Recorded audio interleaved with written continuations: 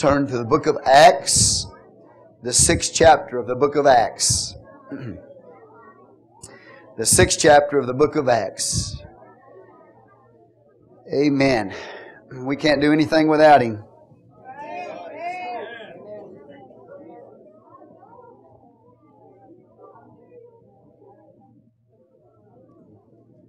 I love to preach through the book of Acts. I'm thankful the Lord has put it in our hearts to go through the book of Acts with you once again. I always learn new things every time I study it. And everything that we're teaching you here today is not everything we've taught you before, because there's just so much. Amen.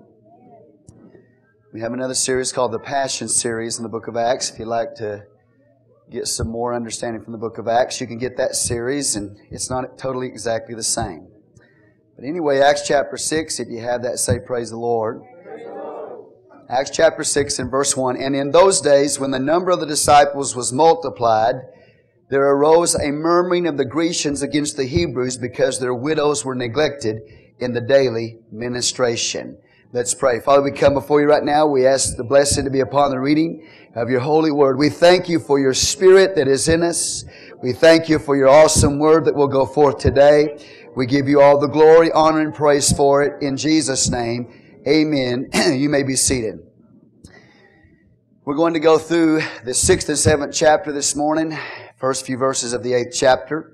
So I just wanted to read a couple of verses to you to get going here.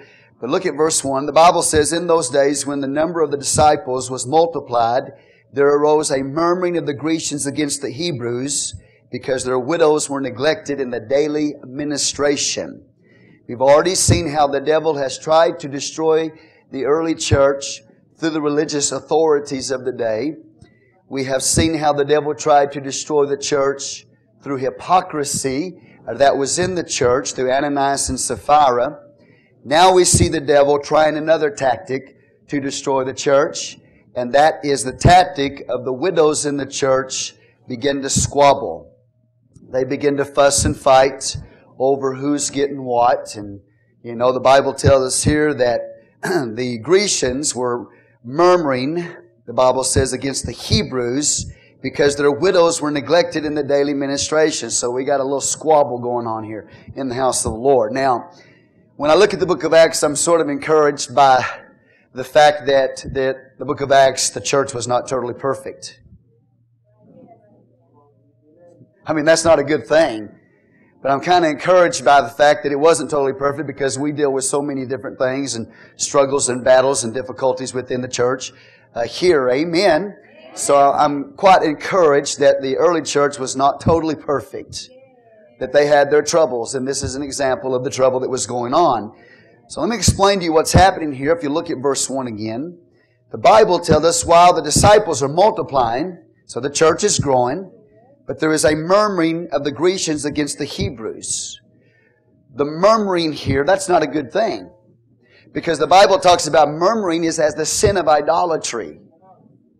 So it's a very, very serious thing. It's the word that was used whenever Israel wandered in the wilderness, how they murmured against the Lord. So we have now a murmuring, like in the Old Testament days when Israel was wandering in the wilderness. We now have a murmuring in the church, which Hebrews, or Corinthians I should say, tells us is as idolatry. So it was a very, very serious thing that was going on here. And what's happening, if you look at, the Bible says the Grecians are murmuring against the Hebrews. Now these Grecians are not Greeks. They're not Gentiles. These Grecians are Hellenists.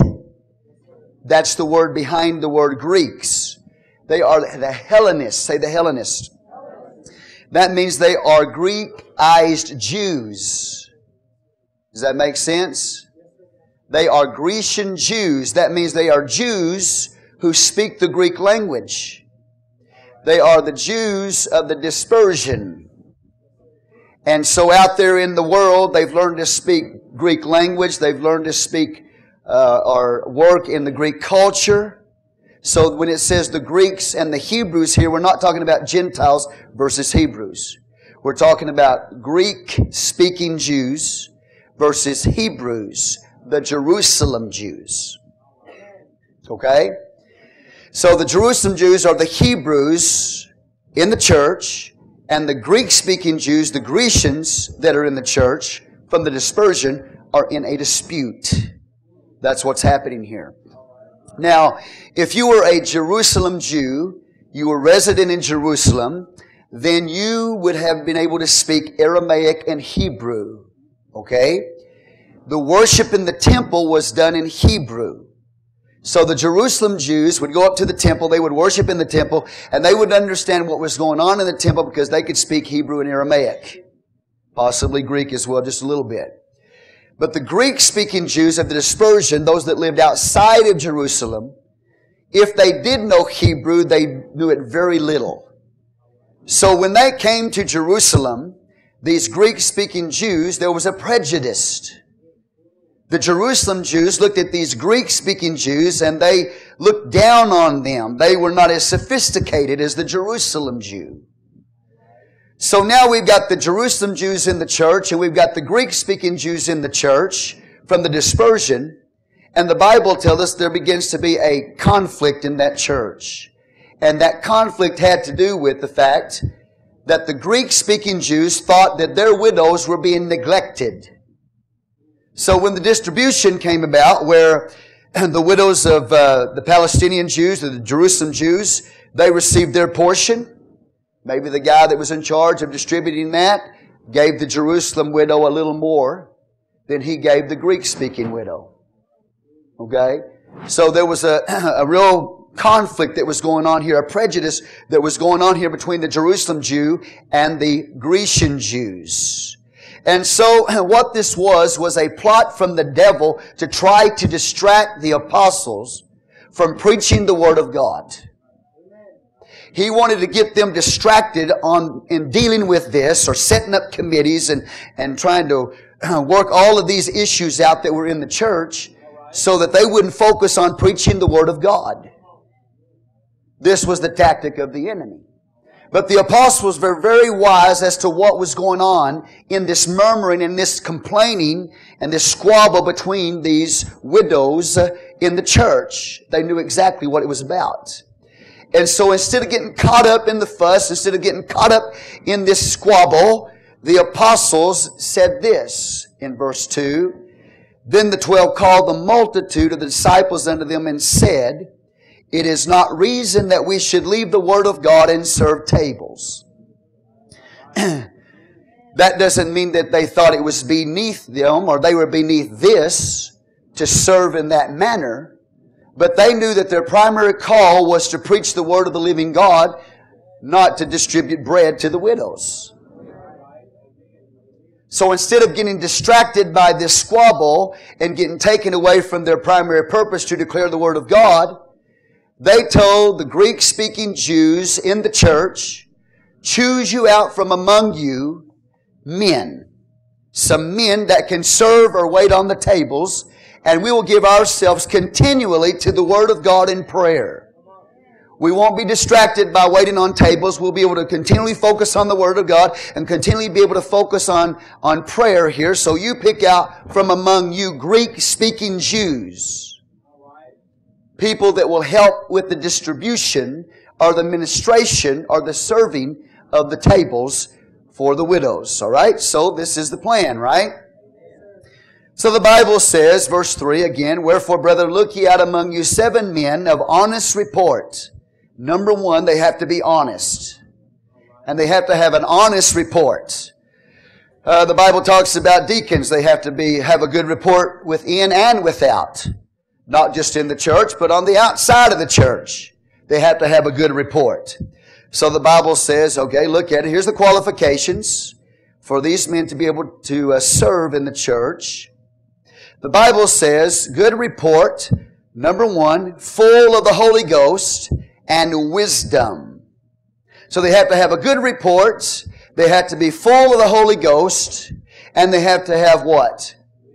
Wisdom. They have to have, let me put it to you this way, sanctified common sense. I mean, it's not just wisdom that comes, from their own being, but it's a wisdom that comes from God. But of course, they have to have wisdom. They have to have some sanctified common sense about them. They need to know what to do and how to do it. Make it work out.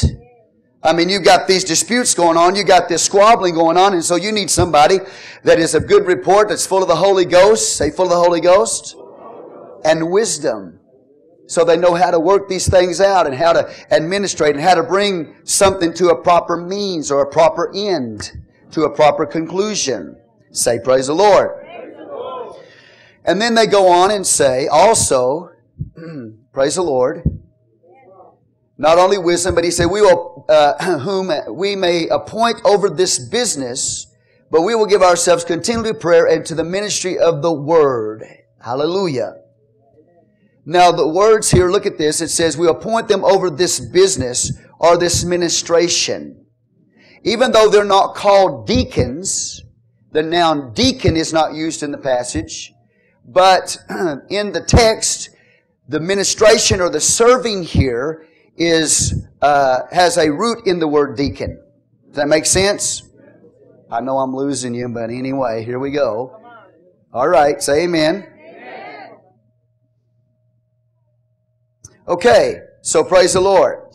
So these are going to be deacons in the church, even though the word deacon is not used here. They're going to be the ones who are going to serve the tables. If you'll look at verse 2, it says this, it is not reason that we should leave the Word of God and serve tables. The word serve there is coming from a word, a verb, that you would get the noun deacon from. Okay? So these are basically the first 7 deacons in the church. And what a deacon does in the church, he serves. He's a table waiter in a sense. He's involved in ministration. He's serving the Lord. Elders rule. Deacons serve. Deacons do not rule, they serve. Elders rule. They have a position of authority and rulership. So, we have these 7 deacons here that are going to be involved in serving tables. They are table waiters. They are involved in the ministration of the bread. So look at verse 4. The apostle said, but we will give ourselves continually to prayer and to the ministry of the Word. So they're not going to be distracted by this little murmur and this little squabble about, the distribution of the bread, etc. They're going to focus on preaching the Word of God and praying. Amen. Thank God. So thank God for deacons. Thank God for men and women, because there are deaconesses that serve the Lord in the church. Amen. Now, these men are going to be literally, formally appointed in this role or position as deacon. They are going to be, first of all, chosen by the assembly, the Greek-speaking Jews, and then they're going to be brought out, and the apostles are going to lay their hands on them, and they're going to formally declare that they are deacons in the church, so that the apostles can continue to preach the Word of God and to pray. Doesn't mean the deacons are not going to preach, because 2 of them, Stephen and Philip, are going to preach the Word of God as well. In fact, we never see them waiting tables, but we do see them preaching the Word of God. But they were chosen to be deacons in the church. Say amen. So they are not apostles. I want you to get that. They are not apostles. But they are full of the Holy Ghost. And they are full of faith. Good report. Other translations, full of faith. They got to be full of faith. They got to have a good reputation. They got to be faithful people. They got to be loyal. They got to be committed. So these men are full of faith. They're faithful. They're loyal. You can depend on them. They're full of faith. They're full of the Holy Ghost. And the Bible says they are full of wisdom. They got sanctified common sense. So anyway, verse 5. And I would encourage you, by the way, to read these chapters in the book of Acts so that when I'm teaching you, you know what we are. Okay, what we're dealing with. I mean, if you haven't read it, you don't have a clue about what I'm doing here. Okay, verse 5. And the saying pleased the whole multitude, and they chose Stephen. Say Stephen. Comes from the Greek word Stephanos, means crown. You're going to choose Stephen to be one of them. The Bible says, a man full of what? Faith. He's full of faith. He meets the qualification of good reports. He is faithful. He's loyal. He is... The Hebrew word is he met. He's trustworthy. You can put your confidence in this man. You know He's trustworthy. You know that He's going to be loyal. You know you can be assured that He's not going to do crazy stuff on you. That's what the word means. He was full of faith. The Bible says He's also full of the Holy Ghost. See, they didn't just pick somebody out in the world that was good in business. See, there's a lot of churches that'll find somebody that's a good businessman and he's got a good business out there, and so what they'll do is they'll take that man because he's a good businessman and they'll make him a deacon. You don't do that. The Bible says, choose from among you, the church. They have to be full of the Holy Ghost. This man is full of faith and he's full of the Holy Ghost. He's from within the church. He doesn't just have natural abilities that he's out there in the world working a big business. Forget that. That's not the qualification to be a deacon in the house of God. So they choose Stephen. He's one of them. He's full of faith and the Holy Ghost. And then it tells us also Philip. Now these first two, you will recognize them more readily through the book of Acts. We'll see Philip again and also Stephen. Okay, so we've got Stephen, we've got Philip, we've got Prochorus, we've got Nicanor, we've got Timon, we've got Parmenas, and we've got Nicholas, a proselyte of Antioch. Now, I believe all these 7 men were Jewish believers, every one of them. They are the Jewish believers of the dispersion. They are Greek-speaking Jews. They're the Hellenistic Jew in contrast to the Hebrew-speaking Jews or the Jerusalem Jews. So pretty good wisdom working here. If you got a problem with the Greek-speaking widows and with their daily ministration, then pick out some Greek-speaking Jews here to oversee to make sure they're taken care of so we can get rid of this murmuring and complaining. Okay? The Bible says in verse 6, whom they set before the apostles, and when they had prayed, they laid their hands on them.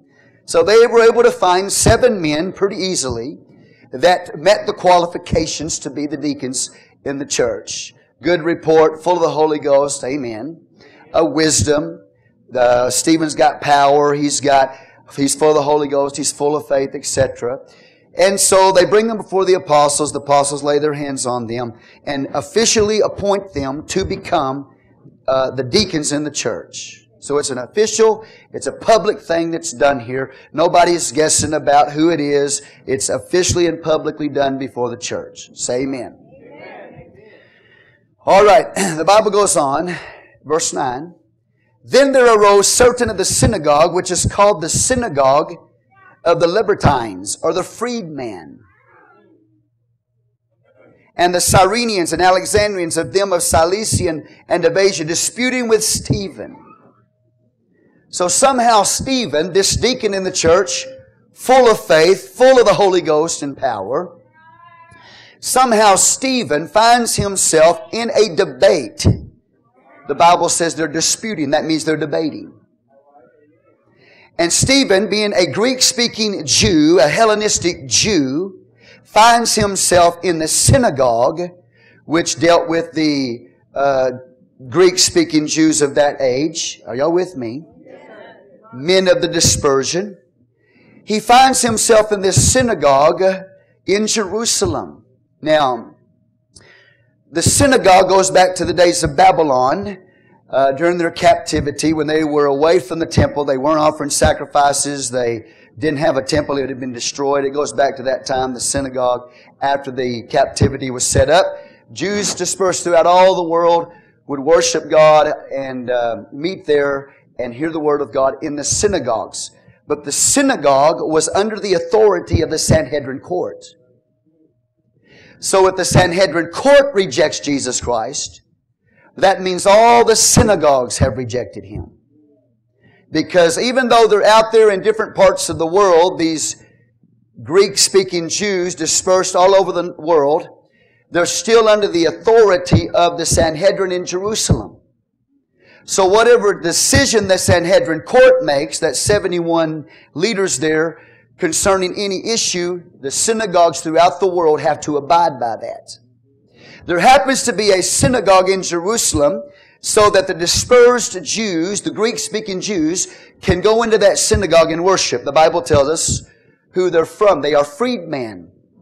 The Libertines, the freedmen, were slaves of the Roman Empire who had been freed but were converted to Christianity. So the Bible then tells us not only do we have the Libertines, but we have the Cyrenians and also Alexandrians, of them of Cilicia and of Asia. Now Saul of Tarsus would have been from Cilicia. So Saul of Tarsus was a Hellenistic Jew. Saul of Tarsus could speak Hebrew, he could speak Aramaic, but he could also speak Greek because he is Saul of Tarsus of Cilicia. So Saul of Tarsus would have been there in this synagogue that day. And all of a sudden, the debate breaks out. Stephen is there, and there's a debate that's going on, and the Apostle Paul stands up. And the Apostle Paul is one of the most brilliant intellectual minds of his day. He is set at the feet of Gamaliel. Later on in the book of Acts will tell you that. He sat at the feet of Gamaliel, who was a doctor of the law. He was extremely brilliant, very intelligent, and the debate kicks off. And what is this debate all about? What are they debating about? What is this Greek-speaking Jew named Stephen debating there in this synagogue of Greek-speaking Jews who have not yet been converted to Jesus? Stephen is a believer, but these Libertines, these Cyrenians, those of Cilicia, these Alexandrian Jews of the dispersion, they're not believers in the church. So you've got one Greek-speaking Jew, a Hellenistic Jew, that has been converted to Christianity in a debate with the rest of these Greek-speaking Jews who are not yet converted in this synagogue that's located in Jerusalem. And the debate kicks off.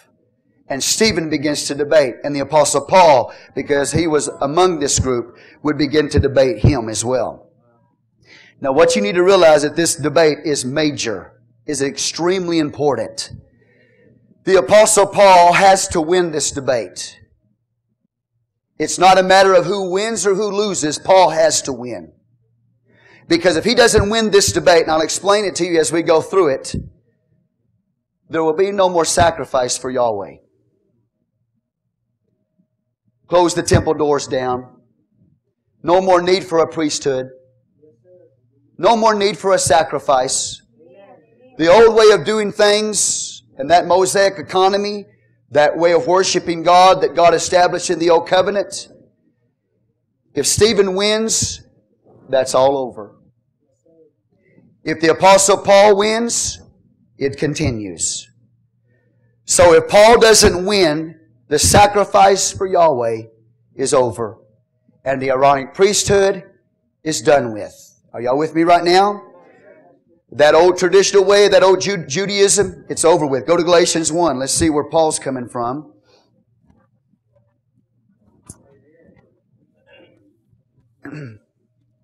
Now what we're about to preach to you this morning was before Paul's conversion. But after Paul's conversion to the faith of Jesus Christ, he tells us, when he writes Galatians 1, verse 13, he said, "For you have heard of my conversation in time past in the Jews' religion, how that beyond measure I persecuted the church of God and wasted it, and profited in the Jews' religion above many my equals in my own nation, being more exceeding zealous of the tradition of my fathers." He said there was a time here in Galatians, he said there's a time that I was a part of that Jewish religion.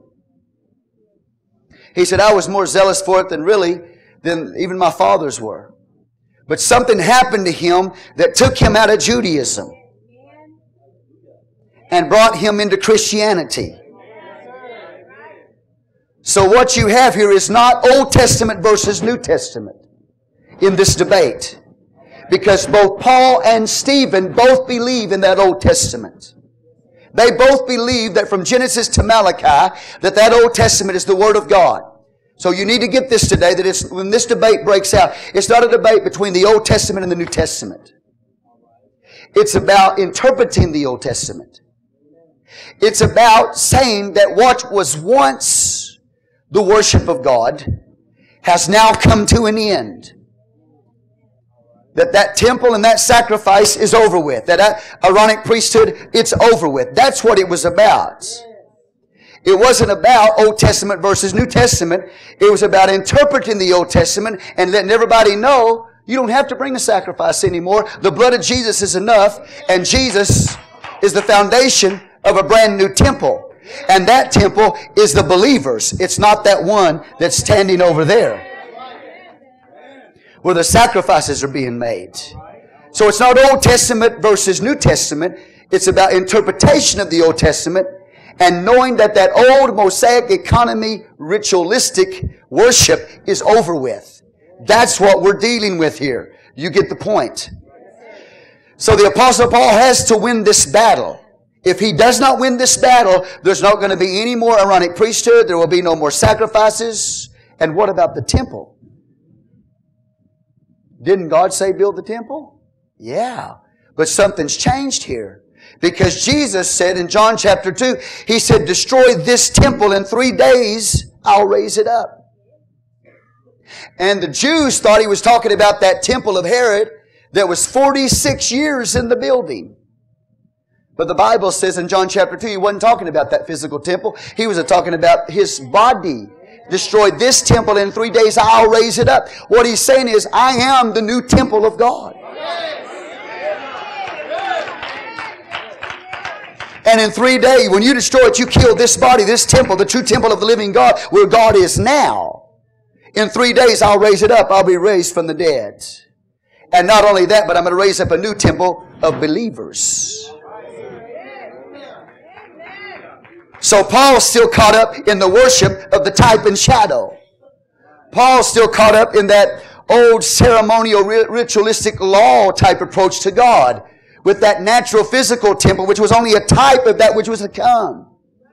He still believes in those sacrifices still need to be offered to the Lord. He doesn't believe that Jesus is the sacrifice. He doesn't believe in the blood that was shed for his sins. He's looking to those types and those sacrifices to be the way God removes his sin. He's looking to that old temple instead of the new temple, Jesus Christ. He's not a believer in Jesus Christ. And so this is what it's about here. It's not Old Testament versus New Testament. It's about interpreting the Old Testament correctly. Say hallelujah to the Lamb. So if Paul is right, those sacrifices will continue. If Paul is right, we keep worshiping under the Mosaic economy. If Paul is right, are y'all with me today? Yahweh still has God still has His sacrifice. But if Stephen is right, no more sacrifices because Jesus fulfilled those sacrifices. If Stephen is right, the blood of Jesus is what removes your sin. If Stephen is right, there's no more need for an Aaronic priesthood. If Stephen is right, close the doors of the temple. Turn the altar of sacrifice into a barbecue pit. I'm not being irreverent, I'm just being truthful with you today. Because that is no longer needed, because that is a type and it's a shadow that God ordained in the Old Testament. But what these Jews are failing to see is that that's all over with, and Jesus is the fulfillment of it. He is the true temple. That's why He said, destroy this temple in 3 days, I will raise it up. He was talking about His body, the true temple of God, and He was talking about the church of the living God, which is the true temple. Know ye not that your body is the temple of the Holy Ghost? So thou God, where is God? God's not dwelling in a building. God is dwelling in the hearts of human beings. So that's what the debate is all about. Does this Mosaic economy continue? Or is it finished? Is it over with? Is God over there in that temple? If He's not in that temple, then where is God? We need to find God if He's not there. Where is He if He's not in that temple?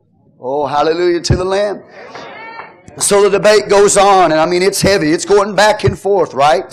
Say amen. Notice what the Scripture says during this time of disputing and debating. The Bible says in verse 10, they were not able to resist the wisdom and the Spirit by which He spake. You see, because as a Hellenistic Jew, one who would have been living out there in the rest of the nations of the world, he had a different perspective on the temple. The Jerusalem Jew would tell you that God was in that temple. But the Hellenistic Jew would say, well, God is everywhere. And God is not just for the Jew in Jerusalem locally, but He's the God for the whole world and all the nations of the world. So whenever the church is established, Jesus Christ sets up His church. These Greek-speaking Jews from all over the world, they've got a little bit better perspective on that temple. They're not against the temple, but they have a different perspective on that temple than maybe that Jerusalem Jew had. Amen. Say amen. Amen. So watch what happens in this time. The Bible says they could not resist the wisdom of the Spirit by which He spake. They did not realize when they saw Stephen the caliber of that man. But he wasn't coming to them with his own wisdom. He wasn't coming to them with his own power. The caliber of the man that they were up against that they did not recognize was a man that was filled with the Holy Ghost. The Apostle Paul didn't have the Holy Ghost. So when Paul and these other synagogue people there begin to debate with Stephen, you know, they're all against him, right? Paul and everybody else that's there. They're standing up to debate him. When they stand up to debate him, even though Paul is brilliant and intellectual and set at the feet of Gamaliel, Paul does not have the Holy Ghost at this point. He doesn't have a revelation of the truth. He doesn't have a revelation that old covenant has been fulfilled in Jesus Christ. And not only that, but he's wrong. And when Stephen stands up full, the Bible says he's already told us, he was full of faith. He's full of the Holy Ghost. He starts standing up. How are you going to debate a Holy Ghost man? If you're not a Holy Ghost-filled person, how in the world are you going to debate a Holy Ghost man? Somebody that's got the Spirit of the living God in them concerning doctrine. The debate takes off. And Stephen is full of the Holy Ghost. Spirit of the living God is inside of him. And I'm telling you, the Apostle Paul has got to win this battle. If he doesn't win this battle, everything he knows about what he's doing as far as worshiping God is going to come to an end. And he's going to have to admit that he has to become a believer in Jesus Christ. Ooh. So they didn't realize the caliber of man that they were up against in Stephen. But we know the Bible has already told us he's full of the Holy Ghost. He's full of faith. Amen. He's of good report. The Bible says they could not resist the wisdom and the Spirit by which he spake. Then they subverted men which said, that means they bribed some men. They paid them off. False witnesses, just like was used against Jesus Christ. Bought some false witnesses off. And what did they say? The Bible says in verse 11, then they subverted men which said, we have heard him speak blasphemous words against Moses and against God. False witnesses. He said, we've heard him blaspheme God. We've heard him, he's speaking against the temple. If you speak against the temple, you're speaking against God himself. You with me today? We've heard him blaspheme. Look at this. Use blasphemous words against Moses and against God. Did Stephen speak against Moses? Of course not. Did Stephen blaspheme God? Of course not. He's telling them the proper way to interpret the Old Testament. He's got more understanding than even Peter does. He's got more understanding than all the apostles put together at this time in history. And he's not even an apostle. Well, I thought you said only the apostles get the Holy Ghost. Stephen is not an apostle, but he's filled with the Holy Ghost and power. And there's signs and wonders and miracles breaking out all around this man. And he's not an apostle, but he's working miracles. He's filled with the Holy Ghost. And miracles are taking place in his life. But he's not an apostle. So there goes that doctrine. That only apostles got the Holy Ghost speaking in other tongues. Well, we already know that's not true. So here he goes. And you got these false witnesses, speaking against him, lying, twisting what he's saying. It's twisting him, twisting his words. He's not speaking against Moses, and he's not speaking in against God. He's not blaspheming either one of them. Say, praise the Lord. The Bible says, okay, y'all with me right now? You see, up to this point, the Sadducees and the Sanhedrin court, they had a club that they were trying to destroy the church with. And that club was, we don't believe in the resurrection of Jesus Christ. But the apostles, whenever that lame man got healed, whooped the Sanhedrin court. And let the Sanhedrin court, Jesus is alive. That's why He's standing here whole. So they can't use that club. The resurrection is not a reality because we got the proof, right? So now there's a new approach. They got a new club. And this club is, these people are going to try to destroy the temple. They're speaking against the law of Moses and they're speaking against God Himself. Say amen. Watch this. They're saying the temple is going to be destroyed.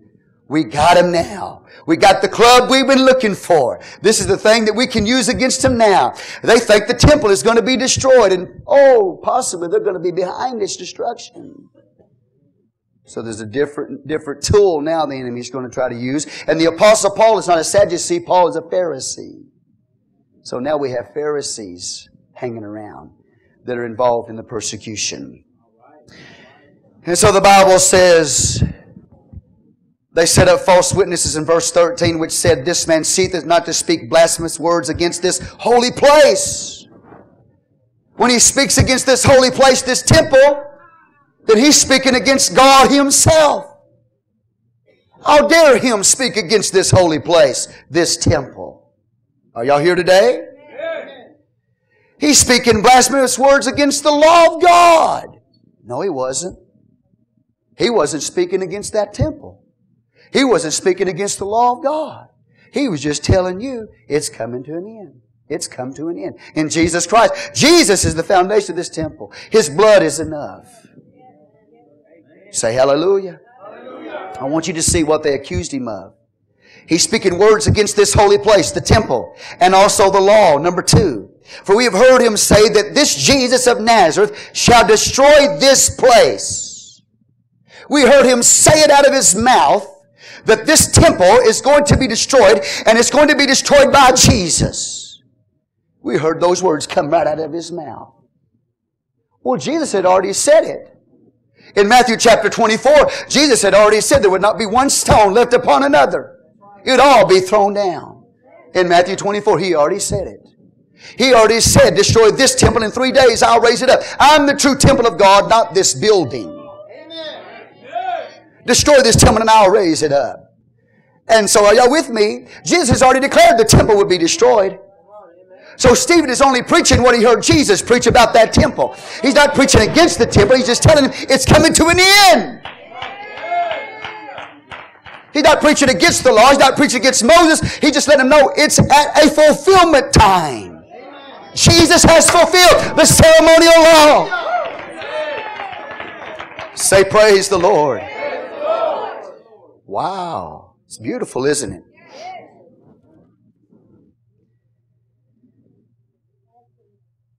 Y'all awake?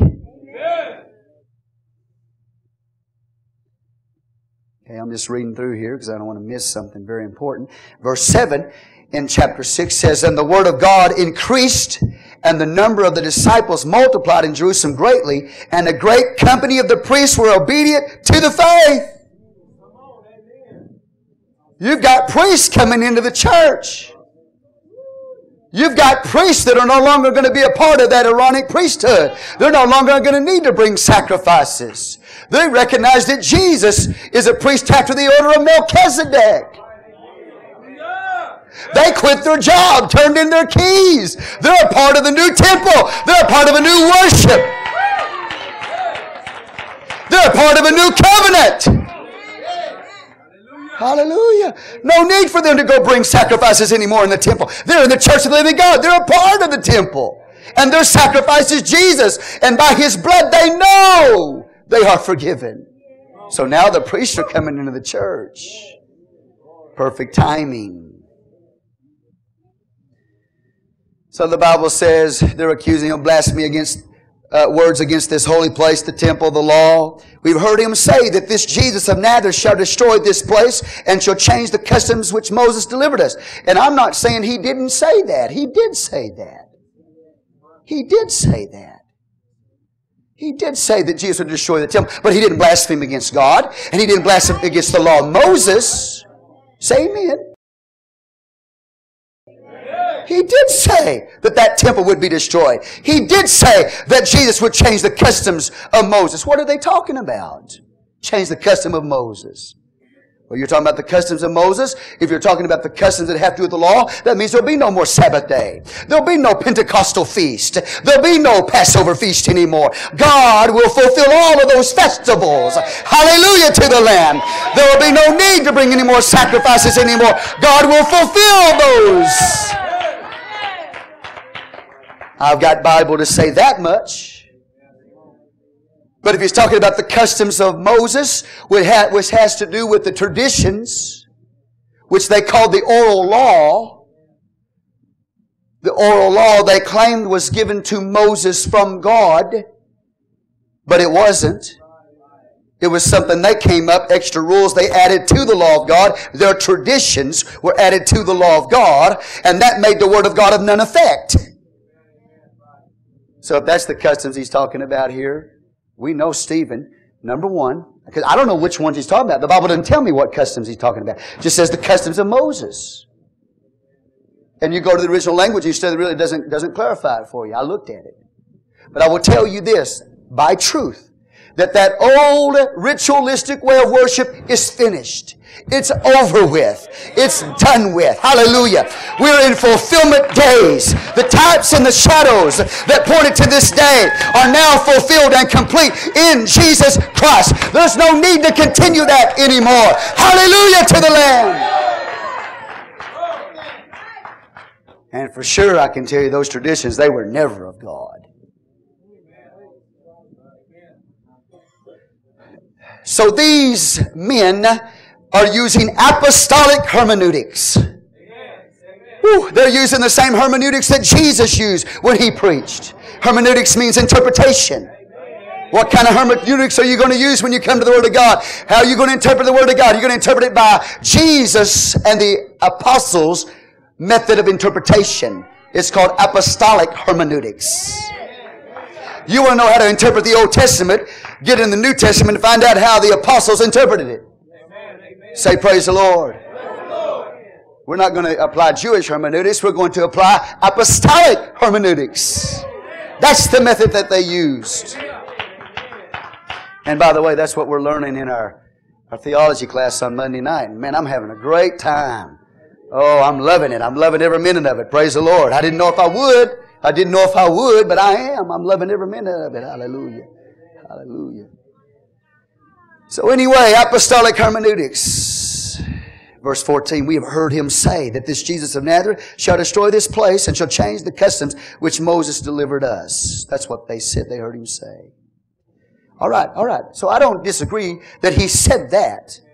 But where I disagree is they've twisted what he said on him and said he's blaspheming God by speaking against that temple. And he's blaspheming the law of God by saying that Jesus is going to change the customs of Moses. That wasn't a blasphemy of God or a blasphemy of the law. That was simply telling them it's fulfilled. Say praise the Lord. Hallelujah! So what are they doing? They're twisting what he's saying. They're twisting what he's saying. I'm not rejecting the fact that what they said he said that he said. I'm not rejecting that. What I'm telling you is that the way they came to a conclusion about what he said was wrong. Because he was not against that temple. He was not against the law of Moses. He was not against the Word of God. The Bible, the law is holy. The law is beautiful. The law is wonderful. But it has its place. Say amen, amen, amen. I feel the Holy Ghost this morning. I thank God for the truth. If I'm not preaching you the truth right now, bring your goat to church and let's kill it. Are you with me right now? I'm telling you the truth right now. I'm looking at the temple of the living God. His blood is enough. He is the foundation of this temple. God is not some kind of idol that you could put in a building and say God dwells there. He never was that kind of God. Never. Never. Even in the Old Testament. And Stephen's not blaspheming God, speaking against that house. He's letting them know even what the Old Testament said. The Old Testament never said God lived in that house. How can you put God in a little house? How can you confine God to a building? You think you can take this God and make an idol out of Him and put Him in a temple like an idol, the heathens would do, putting Him in a building? You think you can confine God that way and contain God that way? So He's not against the temple and He's not against the law. He's just telling you you've missed what the law said to you. You are the ones who have misinterpreted the law. Hallelujah! I feel good this morning. I feel good this morning. And the priests are coming into the church. The priests are believing in Jesus' name. The priests are getting baptized, filled with the Holy Ghost, speaking with other tongues. The priests are turning in their keys. They don't have a job anymore. The veil of the temple has been rent from top to bottom. Giving all people who believe in Jesus Christ access into the presence of God themselves. They don't have to go through that ironic prayer. Oh, hallelujah. The veil of the temple has been rent in two. These are great days. Oh, the priests are enjoying this. Hallelujah. Oh, you don't have to cut the throats of animals anymore. You don't have to smell the stench coming out of those animals. Come on, somebody. You don't have to deal with the Puritans thereof. You don't have to deal with all of those organs and all of that. Yeah.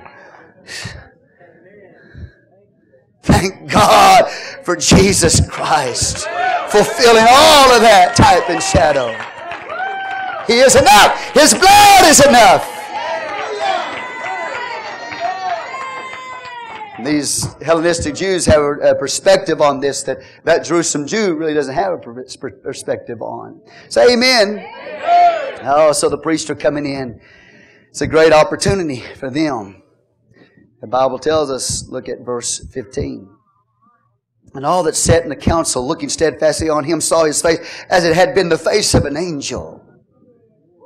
They drug Him from that synagogue of the Libertines, that synagogue that has Cilicians there, Alexandrians there, and others that were there. They drug Him straight to the council. Took Him straight to the Sanhedrin court. We've got a man here that we believe is bringing false doctrine. We got a man who we believe is a false prophet. We got a man here that we believe is speaking against God and against the temple of the living God. We got a man that we believe needs to be stoned to death, according to Deuteronomy 13. We got a man that we believe is blaspheming the name of God Almighty.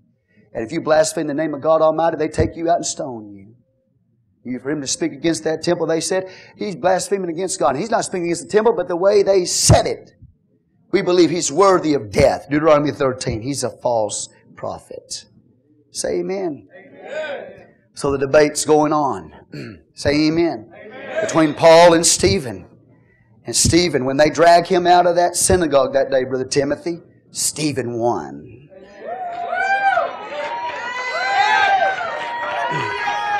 Paul is whipped. He's never lost a debate in his life. But this Holy Ghost, Spirit-filled man of God, full of faith and power, signs, miracles, he's not even an apostle. He's a deacon. God's going to use a deacon to whip him again. The sacrifice of Yahweh is finished. The temple is going to be destroyed. There's no need for it anymore. Stephen walked out and declared, Jesus Christ is the fulfillment of all of that. Amen. Stephen won. I'm glad he won that day. I'm glad he won that day. Stephen won. Paul lost. You understand what was at stake? Paul had to win. If he doesn't win, that means he's going to have to become a believer himself. You understand what is at stake? What is at stake here in this debate? So they drag him out of that synagogue. They take him, put him before the council. We've seen this council before, but Peter and John stood before them with that man that had been healed by the name of Jesus. So these people accusing him, let's look at it again, accusing him that the temple would be destroyed, that the covenant which Moses delivered would be changed, and that, say amen. Amen. Praise God. This man seetheth not to speak blasphemy words against this holy place and the law. We've heard this man say that Jesus of Nazareth will destroy this place, shall change the custom of Moses, delivered us. All right, so that's the accusation, right? And all that sat in the council, looking steadfastly on him, saw his face as it had been the face of an angel. You know what's happening right there? When Moses came down from Mount Sinai with the law, the Bible says his face shone. You understand what I'm telling you? And Corinthians chapter 3 tells you that that old glory that was on the face of Moses is passing away. But this new glory in the church is a continual, unending glory that won't pass away. And so what God is showing you by this man is the power, the miracles, the signs and wonders that were done in his ministry, the witness that he had, the victory in the debate, and now the glow on his face. God is saying, I gave the approval visibly on Moses' face when he was given the law, and now I give the approval of the interpretation of the law by putting the glory on Stephen's face. But this glory is not outward. This glory is coming from inside him. Because now the glory of God is not on the outside of him. It's on the inside. It's not shining on him. It's on the inside of him. It's Jesus Christ, your only hope of glory. So Jesus is living in him. This glory is coming out on the outside of him. And when they looked at his face, it would remind them of the days when God gave the law to Moses. But that law given to Moses was a fading glory. God gave his approval by putting the glory of God on the face of Moses. Now he's given his approval to the interpretation that Stephen is given concerning the law. That's why his face is glowing. Whoa, you know that's got to be messing with them.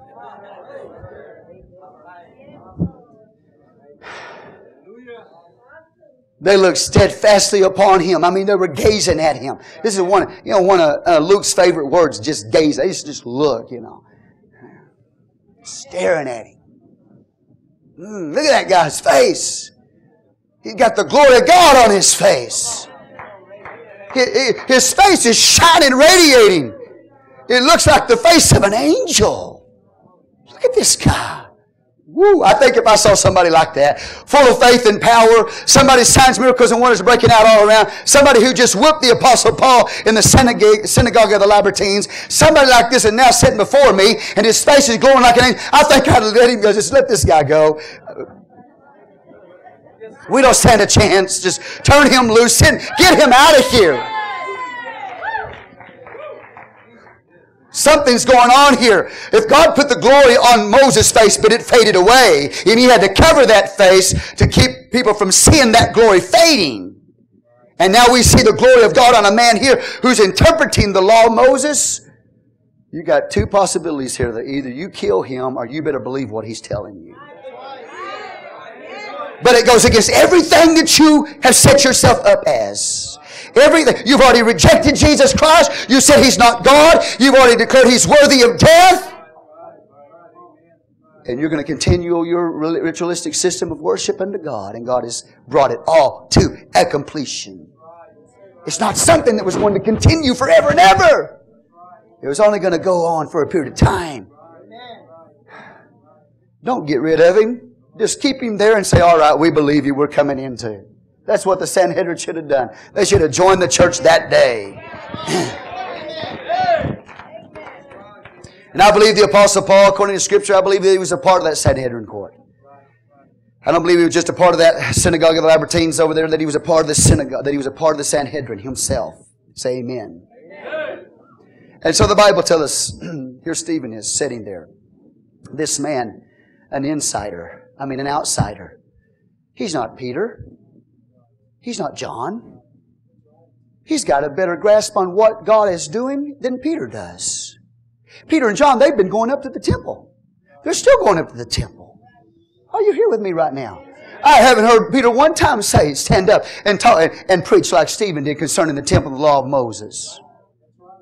They're still going up. Peter's a Jerusalem Jew. He's a Jerusalem Jew.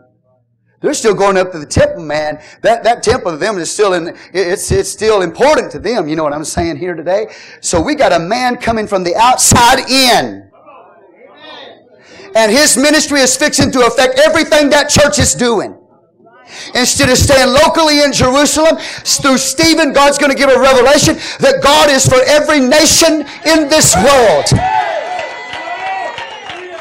And that God will go with you outside of Jerusalem.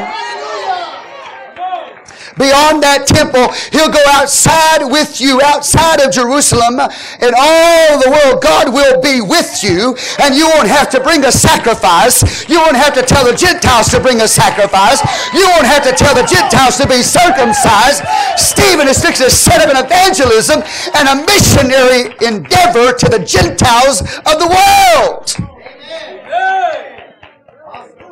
God's fixing to use him to set the whole missionary program up to the nations of the world. Hallelujah to the Lamb. Oh God. Woo! Woo! Glory to God in the highest. Wow. Where's Peter? Where's John? Why isn't Peter and John standing there preaching with him? Why isn't Peter and John debating with him? I tell you, Stephen had more understanding than even they did. I'm not putting Peter down, and I'm not putting John down. I'm just telling you that's where they are. It takes an outsider. Let me just tell you this, and I'm not going to keep you more than 5 hours this morning, but I'm going to tell you this: that all moves of God in history have always come from the outside in. They don't come from the inside out. They come from the outside in. Say, praise the Lord. Praise the Lord. Because most of the time, when man gets a hold of truth, he makes a monument out of it, or movement out of it, and then a monument out of it, and God, is no longer in the thing. So God's got to bring revival from the outside in. And that's what He does. He uses a Stephen, a Hellenistic Jew, a Greek-speaking Jew, who's got a little bit more understanding concerning the temple and the law of God than even Peter and John do at that time. They're not standing up with Him. Have you ever asked yourself the question? He's by Himself. He's an outsider. Say, praise the Lord, church. Praise the Lord. But one with God is always a majority.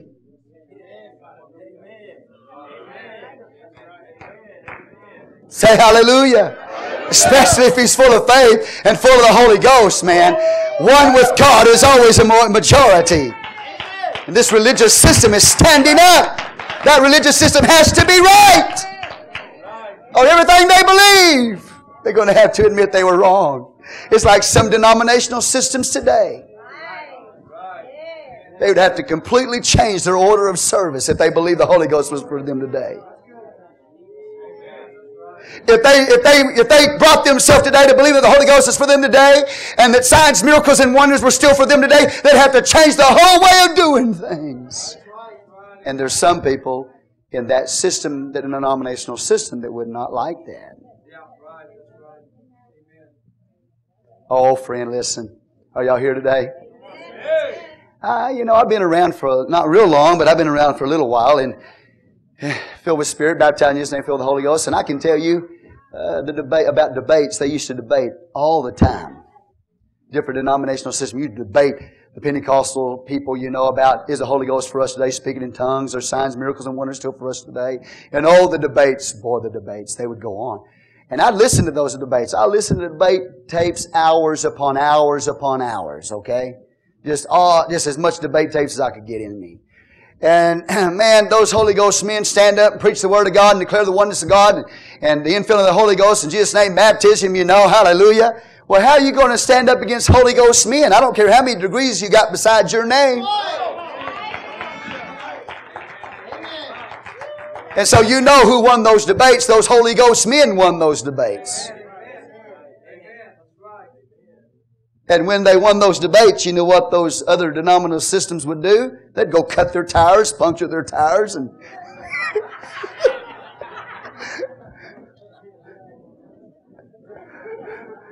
just scream out to him, you sore loser. I'm telling you the truth. I'm not kidding you.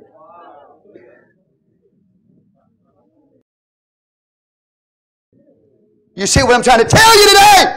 It's just like those debates of old. Those denominational systems, they've got to win. If they don't win, everything they believe is going to have to change. Their order of worship, what they believe as far as salvation is concerned, and who Jesus, they got to change everything they believe. And some of you did as well, but you're here. You're like a Stephen that said, I see it. You're like a Stephen that said, wow, I thank God for what I learned in, back there at that one. But there's more. Hallelujah. There's more. God's on the move. God's going. God's going. God's going.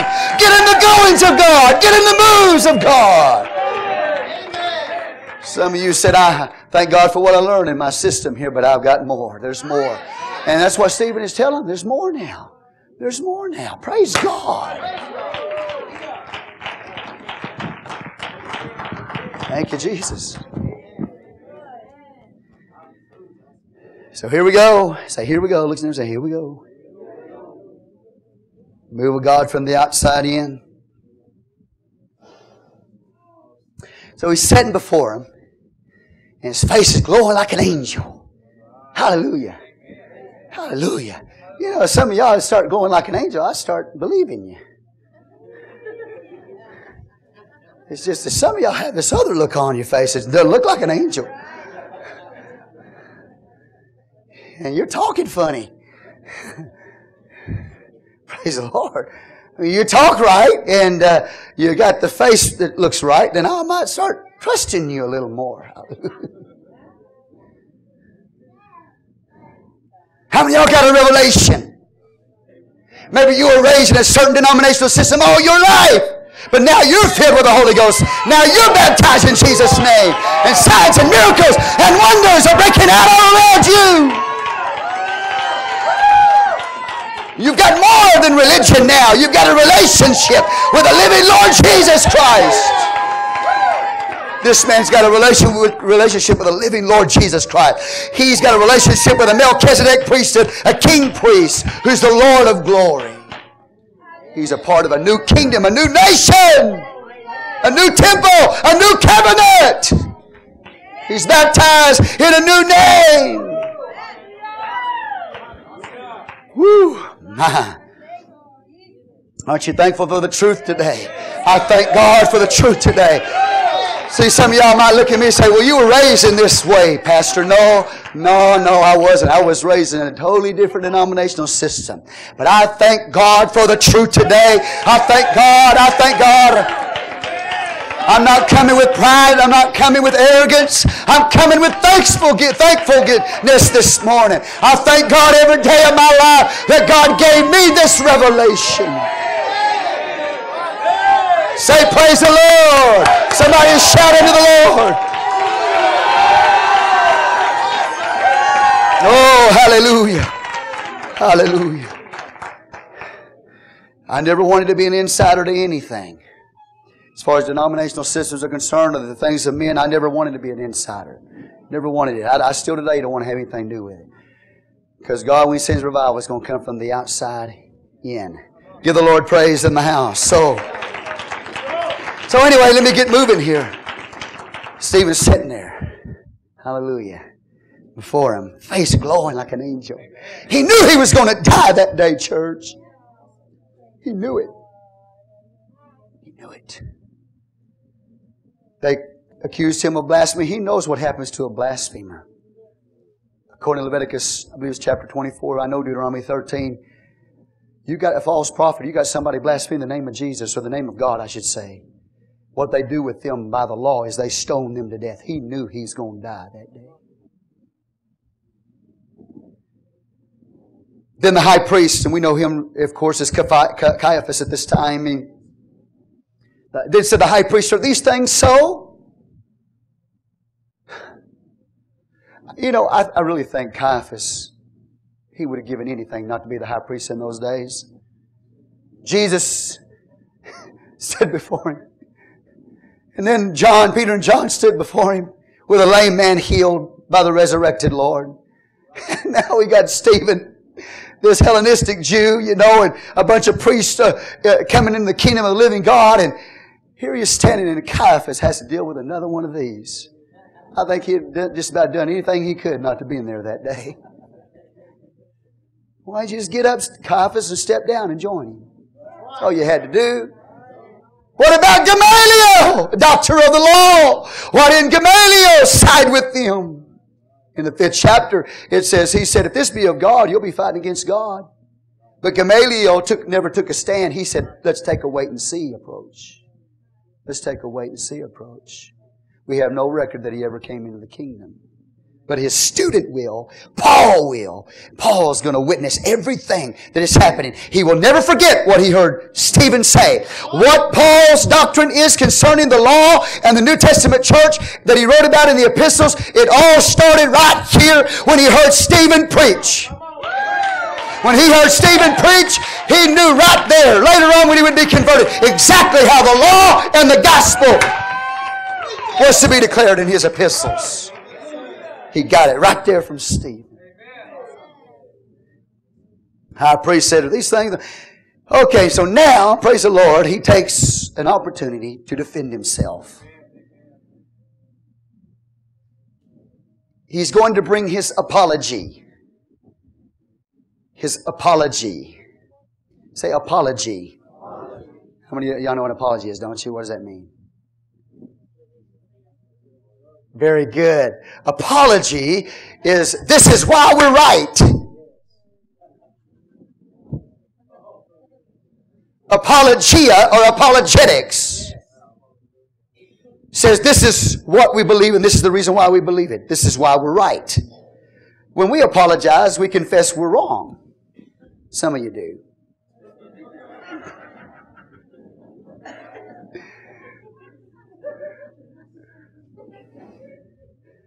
Okay, amen.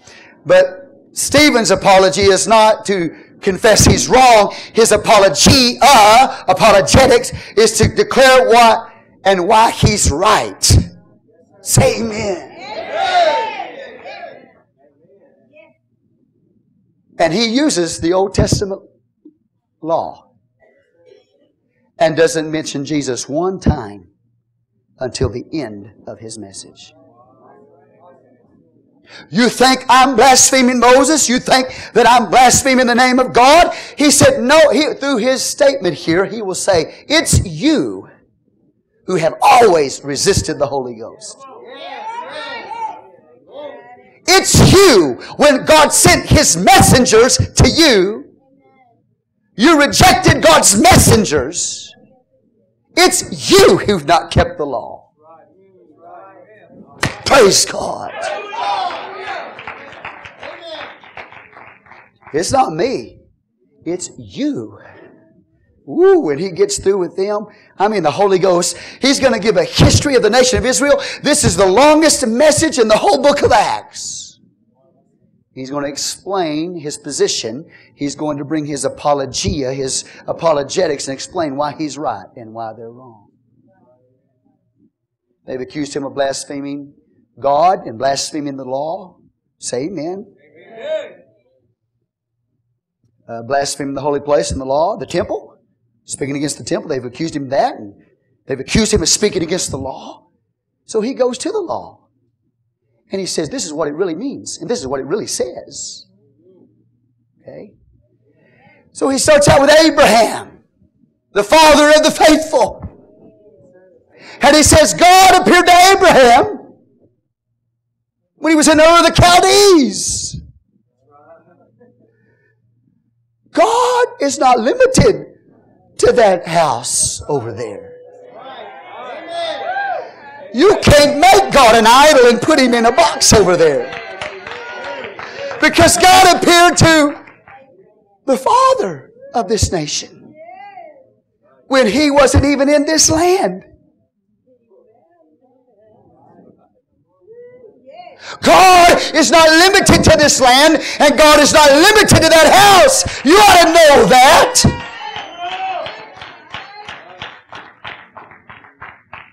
Your Old Testament declares that God appeared to Abraham who was in Ur of the Chaldees. And that was before Abraham was a worshiper of Yahweh.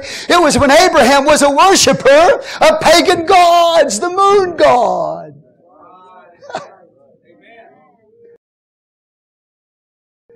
Joshua says, lets us know, they worshipped idols. Over there in Mesopotamia, or the Chaldees where Abraham lived, he would have worshipped the moon god. God said, you're a worshiper, you're just worshiping the wrong one.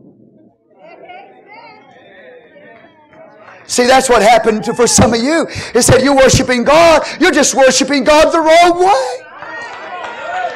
Oh, see, I'm feeling good right now. He said, you're worshiping God, but you're worshiping the wrong way. So the Bible says God appeared to Abraham while he was over there in Ur of the Chaldees. They're not in that land. There wasn't even a temple of God at that time in existence. But that didn't stop God from appearing to him. You can't put Him in a box. Say praise the Lord. And Abraham, he goes on and says, Abraham, he went and he sojourned in this land. He was a stranger in this land. There was a time when God promised it to Abraham, but Abraham didn't own it. It didn't belong to him. He was just a stranger. He was just a sojourner. He just walked the land. He didn't own it yet. It wasn't inherited by them yet. God appeared to him when he didn't even own the land. He appeared to him in a foreign country. Woo! Wow! This is awesome stuff. Yeah, and He gave Abraham the circumcision. It was a sign of the covenant of Moses. This Abrahamic covenant, the circumcision was given to him. The blood must be shed. It has to do with blood. Say amen. Give God praise. But that typical circumcision of the flesh was only a type of the need to be circumcised in the heart. Oh, yeah. Praise the Lord. The Bible goes on and tells us, you keep on reading, say amen. I'm not going to read all these verses. Verse 7. The nation to whom they shall be in bondage shall I judge, said God, and after that shall they come forth and serve me in this place. After they're in Egyptian bondage. He said, I'm going to bring them out of Egypt. And then when I bring them out of Egypt, then they're going to dwell in this place. Then they will inherit this place. Then they'll own this place. But God is, I'm not God. Lord help me today. I'm speaking, I'm talking, oh geez, that scares me. But what God is saying is this, I was with them in Egypt. And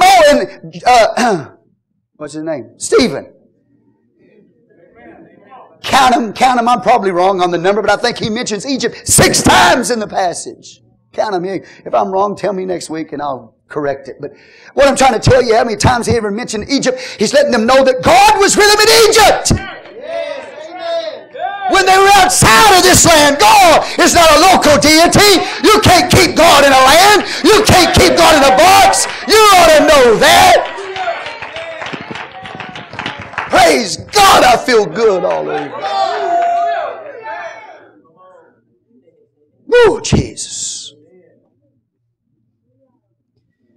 But he goes on, he's going to tell him, he's a patriarch's move with envy, sold Joseph into Egypt, but God was with him in Egypt.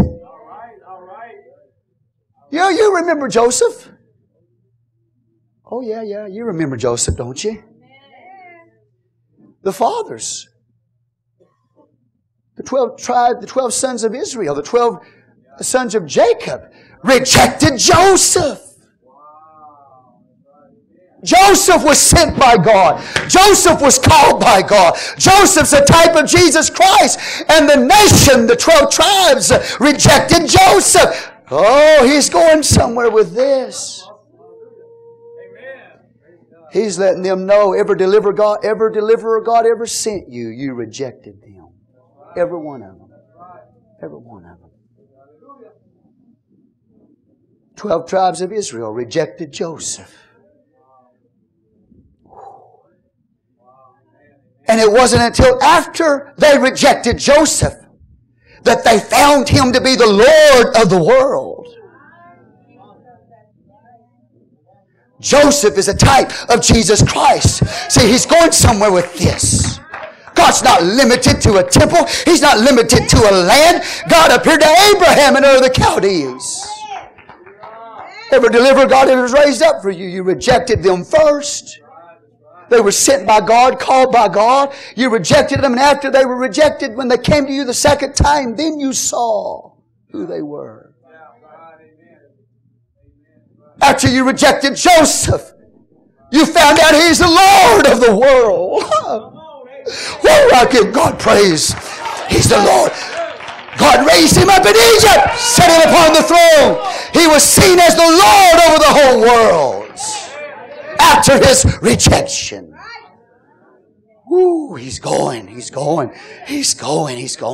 Yeah, you rejected Joseph. Yeah. And then later you found out He's the Savior of the world.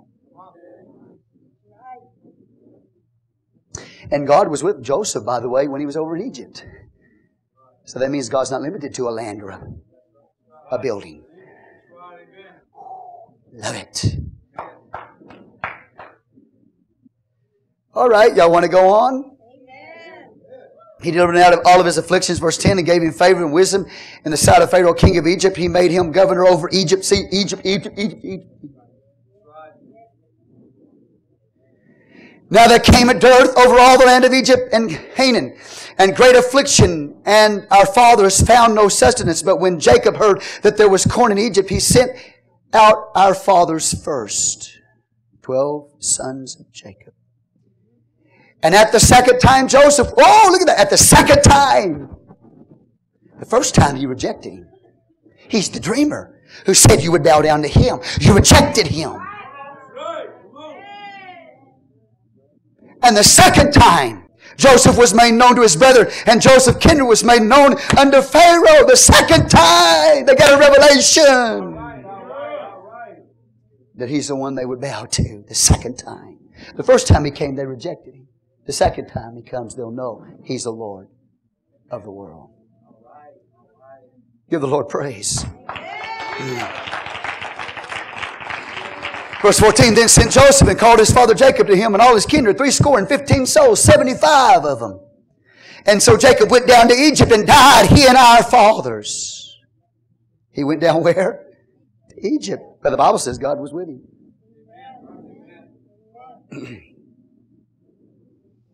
Yeah. There's no sacrifice going on in Egypt to God. There's no Aaronic priesthood in Egypt.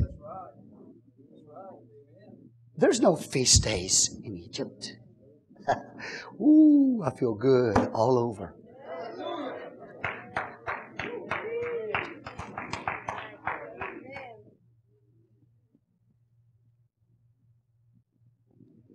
They were carried over into Shechem. Sychem in this one here, but it's Shechem, and laid in the sepulchre of Abraham, brought forth the sum of money, the sons of Emer, the father of Shechem. But when the time of the promise drew nigh, which God had sworn to Abraham, the people grew and multiplied in Egypt. Say amen. Amen. Fulfillment time. Till another king arose which knew not Joseph. That Pharaoh didn't know Joseph. The same dealt subtly with our kindred and evil, and treated our fathers so that they cast out their young children to the end they might not live, in which time Moses was born. So now he jumps to Moses. He's not against Moses. He's not against the law of God. He's not blaspheming God. He's not even against the temple. He's telling them by the history of the Old Testament, the movings and goings of God. You can't limit Him to a land or to a box. And you rejected Joseph. Well, let's see about Moses, the one that you're so concerned about. Stephen, blaspheming or speaking against Moses. Well, all right. He said, at which time Moses was born and was exceedingly fair and nourished up in the father's house 3 months. He said, when they saw Moses, he was so beautiful to look at.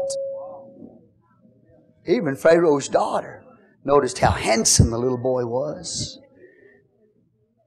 When she opened the ark, the little ark, the bulrushes that he was in, she went, ah! Not his beauty. I'm drunk. You can tell when I get drunk, man.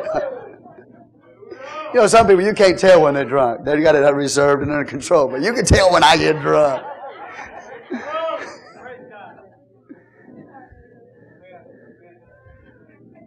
Why did she jump back in amazement? Not because of his beauty, but he was a Hebrew boy. He was circumcised the 8th day. And they were the ones that were trying to kill in that time. But God was with them in Egypt. And God was preparing a deliverer, a redeemer for them named Moses, who was a type of that which was to come. This deliverer. The Bible says, when in verse 20, when he was cast out, Pharaoh's daughter took him up and nourished him for her own son. And Moses was learned in all the wisdom of the Egyptians and was mighty in words and deeds. He could have been the next Pharaoh of Egypt. He was a powerful military general. You study history, you'll find it out. He was trained in all the wisdom of Egypt. Brilliant, brilliant man. Powerful general. Strong in body. The Bible tells us, verse 23. And when he was full 40 years old, it came to his heart to visit brethren, the children of Israel. And seeing one of them suffer wrong, he defended them and avenged him that was oppressed and smote the Egyptian. For he supposed his brethren would have understood how that God by his hand would deliver them, but they understood not. He's 40 years of age. He could be the next Pharaoh of Egypt, but he's a Hebrew. His mama, when he was a little boy, taught him the ways of God. Taught him there was one God. Because Pharaoh's daughter brought him back to Jochebed and Amram. And their names speak of the glory of God. And Jochebed and Amram taught little baby Moses until he was weaned about the oneness of God. Hear, O Israel, the Lord our God is one Lord. And they put that knowledge of God in Moses and the glory of God in Moses. He might be trained in all the wisdom of Egypt, but when he was a little boy, Mama taught him about the oneness of God. Taught him about the one God. Not all these gods in Egypt, but the one God. Who, by the way, is still with us in Egypt.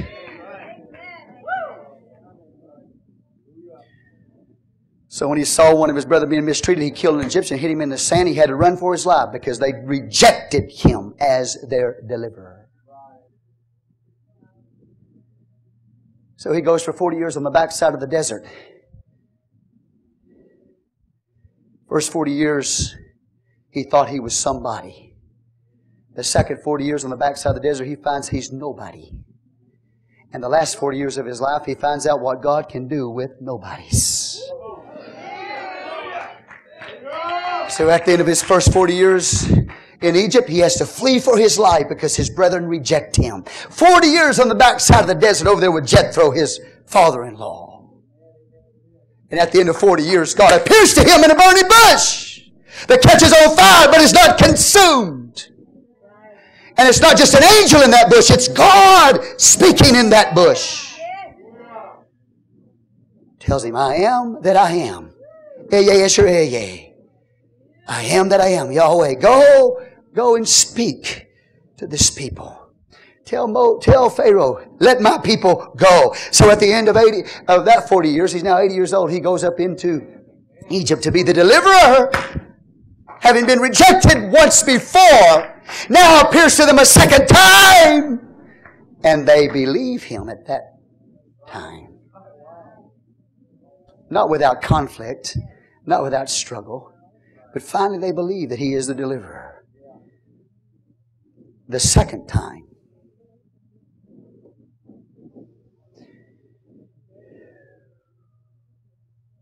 Verse 26, and the next day he showed himself unto them that strove and would have set them at one again, saying, so now, he's trying to fix this quarrel between these two brethren, He's killed an Egyptian, buried him, now he's going to try to fix this quarrel between two brethren. And the Bible says, he said, why do you do wrong one to another? But he that did his neighbor wrong thrust him away, saying, who made thee a ruler and a judge over us? Wilt thou kill me as thou didst the Egyptian yesterday? Then fled Moses at the sand, and was a stranger in the land of Midian, where he begat 2 sons.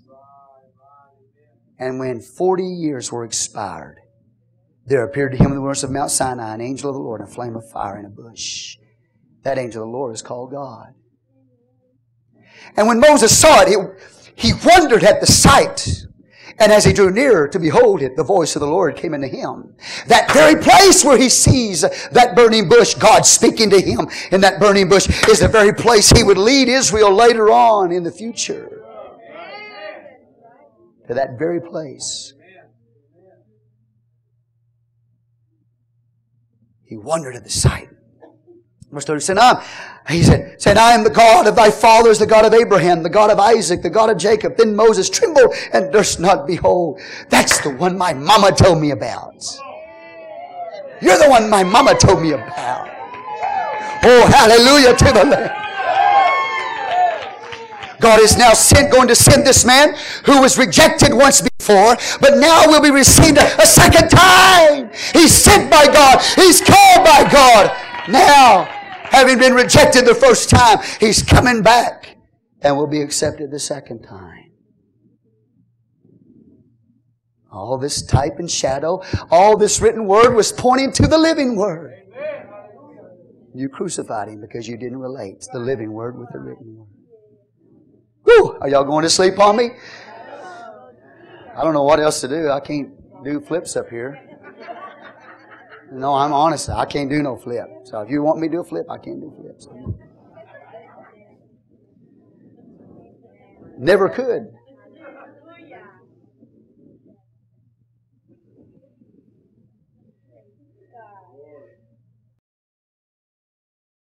God, the one God of the Bible, has appeared to him. Then said the Lord to him, put off thy shoes from thy feet, for the place where thou standest is holy ground. What are you talking about? God out there in a wilderness. God in a bush, a thorn bush. Not in a temple. In a thorn bush. How can you limit this God? Oh, yeah. It's not me that's speaking against Moses. He knew the history better than they did. This Moses whom they refused, saying, who made thee a ruler and a judge? The same did God send to be a ruler and a deliverer by the hand of the angel which appeared to him in the bush. He brought them out after that he had showed wonders and signs in the land of Egypt and the Red Sea and the wilderness 40 years. 40 years. God moving there in Egypt. God in control of the land of Egypt. God who's over the land of Egypt. God, oh, you getting this? You get this. The Lord of heaven and earth. He brought them out. All right, shows Psalm 21, verse 37. In the wilderness 40 years. This is that Moses which said unto the children of Israel, a prophet shall the Lord your God raise up unto you of your brethren like unto me. Him shall ye hear. You accuse me of standing against Moses?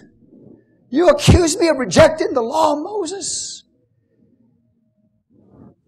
It's not me that's rejecting Moses. You're not only rejecting Moses, you're rejecting the one Moses pointed you to. You're rejecting the prophet that Moses said would be like him. You accuse me of one thing, but you've taken it further than that. You not only have rejected Moses, you've rejected Moses because you didn't believe what Moses said about the one that would come. You are the ones who broke the law. You're the ones who blasphemed God.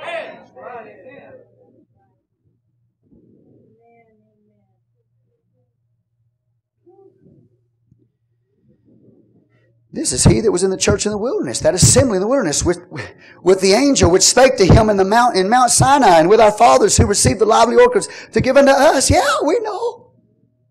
God gave the law to Moses. He's going right through the history. He's not rejecting He's not rejecting the Old Testament. He's not rejecting the Word of God. He's not rejecting the law of Moses. He said this is the history of the whole thing. You've just misinterpreted it.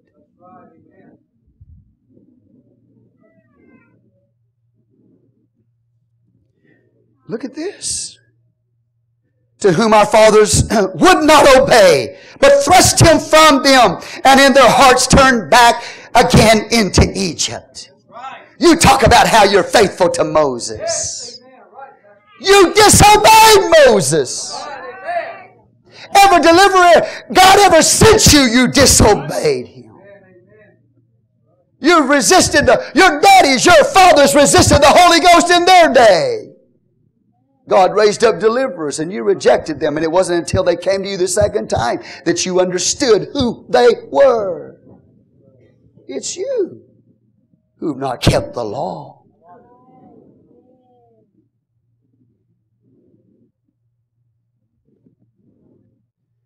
He said, your fathers would not obey, but thrust him from them, and in their hearts turned back again into Egypt. They wanted to go back to Egypt. They wanted to go back to bondage. They disobeyed this Moses. Look at that, verse 40.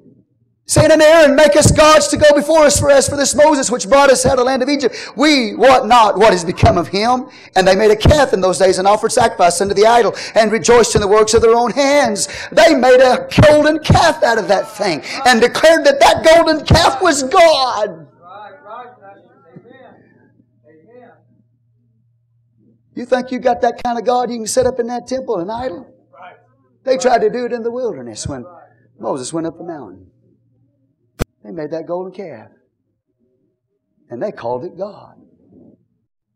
We've got to put God in a visible form. We've got to make God into an image that we can see, that we can bow down to. We've got to make God into an idol. We've got to localize Him.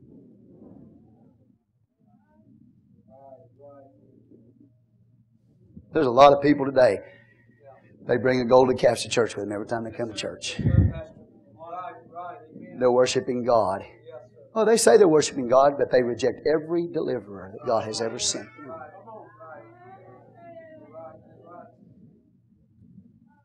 Come on, Aaron. Make us gods to go before us. They made a calf in those days, offered sacrifice. Look at the idolatry. You claim to be keepers of the law? They were idol worshippers. They disobeyed Moses, turned their back on God, wanted to go to Egypt and set up a golden calf and called it God. Then God turned and gave them up to worship the host of heaven, as is written in the book of the prophets. O ye house of Israel, have ye offered to me slain beasts and sacrificed by the space of 40 years in the wilderness? Yea, ye took up the tabernacle of Moses. You took that true tabernacle that God gave you. And that true sacrificial system that God gave you. And in place of that, true tabernacle of God. But the true sacrifices that God gave you is a type and a shadow of that which was to come. Instead of worshiping God there, in that way, he said, Stephen's telling him. He said they backslid completely. Instead of following the deliverer and following the law of Moses, they backslid. Instead of continuing in the true tabernacle of God that was set up in the wilderness as a type and a shadow, they set up a tabernacle to Moloch, the sun god. They set up a tabernacle, he said, not only to the sun god Moloch, but Remphan. They set up these idols to worship the sun and to worship Saturn. They worship the heavenly host. You claim to be faithful to God?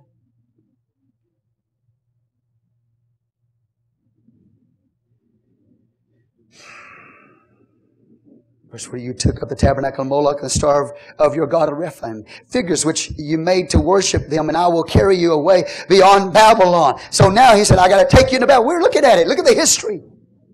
Well, they were captured and taken into Babylon. You worship a Baal. You worship a sun god. You worship the host of heaven. So I will send you into captivity into Babylon.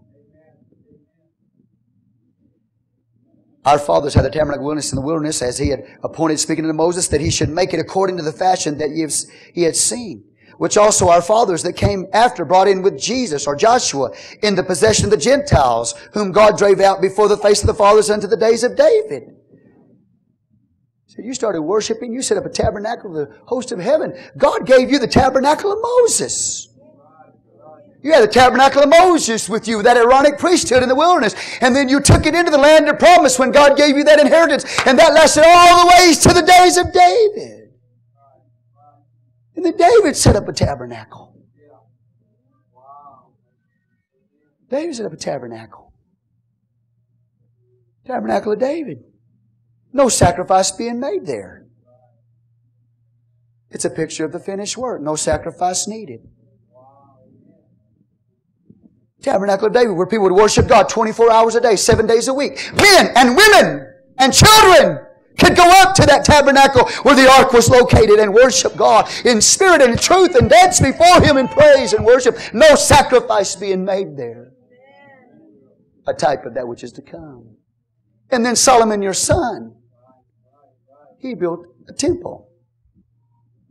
And he went back to the Yahweh type of worship where the sacrifice of an Aaronic priesthood was offered. But along with that, the worship of the Davidic tabernacle. Praise and singing would be heard in the temple. But don't you understand that the temple did not house God?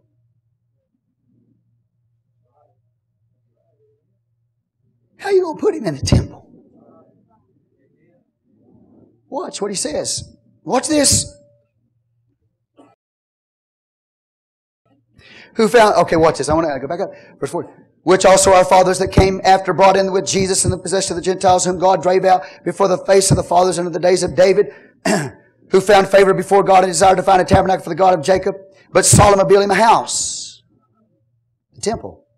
Howbeit the Most High dwelleth not in temples made with hands, as saith the prophets.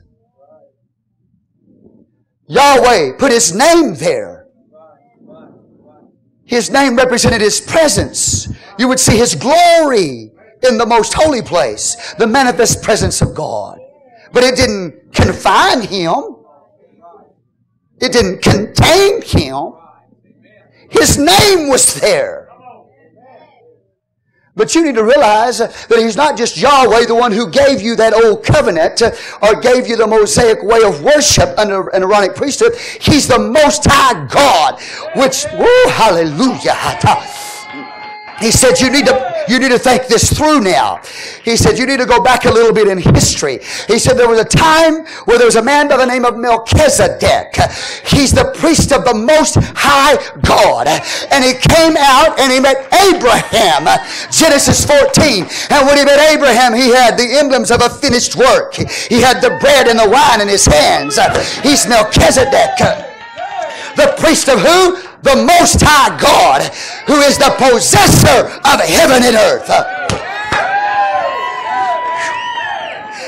Whew. Give the Lord praise. So now He's saying, you need to remember there was a day of Melchizedek.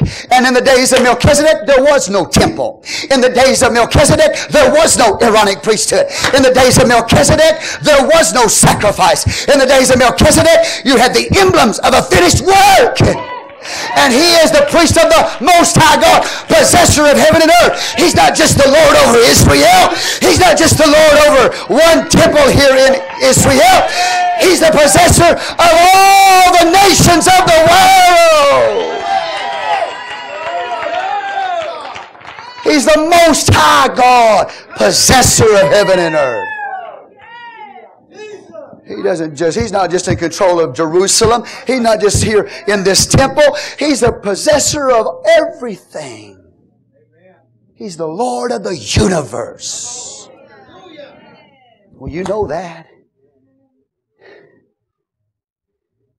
Because when you went into Babylon, after you were captured and your temple was destroyed, and the sacrifices came to an end, and you went into Babylon with no sacrifice and with no temple, you got a revelation of the Most High God.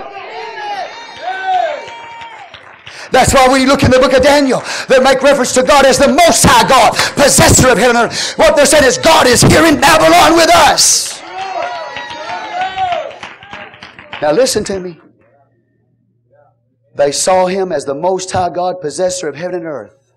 Just like Melchizedek was the priest of. No sacrifice, no temple. When they go into captivity, there is no sacrifice. There is no Aaronic priesthood. It's all gone. It's been destroyed. And if you don't understand this God, you will think that when the temple was destroyed, that God was destroyed. They so linked that temple with God.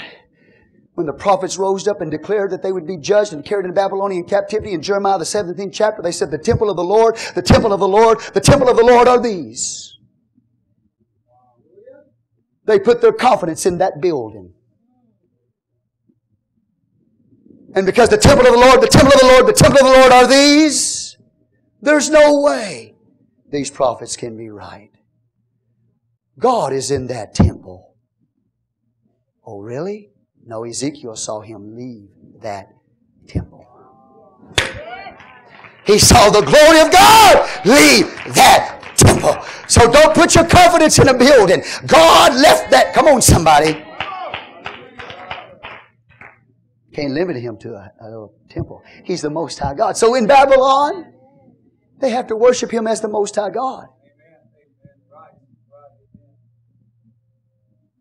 Just like the days of Melchizedek. No sacrifice. Are you with me here? See, Stephen's got a revelation that Jesus is the Most High God. That there is no need for sacrifice and Aaronic priesthood. It's a new priesthood after the order of Melchizedek, the priest of the Most High God, possessor of heaven and earth. Woo! He's not speaking against that temple. He's letting them know it wasn't a permanent thing. It was just a temporary thing. We're in something now that's bigger than that. Jesus is the Son of the Most High God. He's not called the Son. He's not just, are y'all with me? I don't want to get into all that. That gets pretty heavy. So I'm just telling you that He's showing them there was a time in their history when they worshiped this one God outside of their land and with no temple at all and no priesthood and no sacrifice. He wasn't speaking against the temple. He was just giving them the truth of that Old Testament.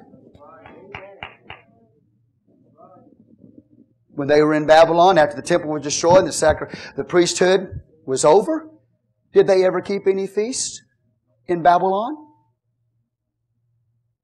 No.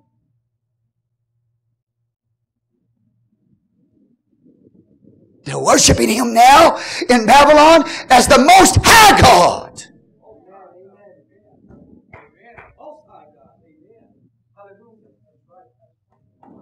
Say praise the Lord. Praise the Lord. Okay, let's look at it. I'm almost done. Isn't this beautiful?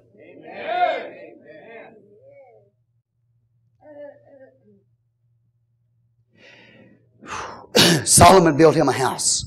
Howbeit, the Most High dwelleth not in temples made with hands, as saith the prophets. You think God is over in that temple?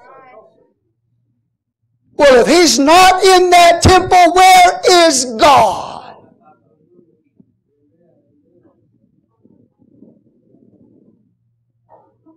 The Most High dwelleth not in temples made with hands, as saith the prophets. Solomon said that when he built the temple. 1 Kings the 8th chapter, he said it. He said, God, come on somebody. He said, the heavens of heavens cannot contain Him.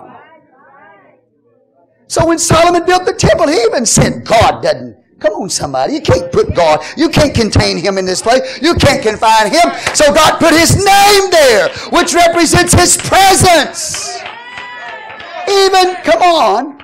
Even Solomon knew that you couldn't confine God or contain God in that temple, make Him an idol God. Solomon knew that. And he says the prophet spoke about it too. Look at Isaiah 66. He said the prophet spoke about it. Are y'all getting bored?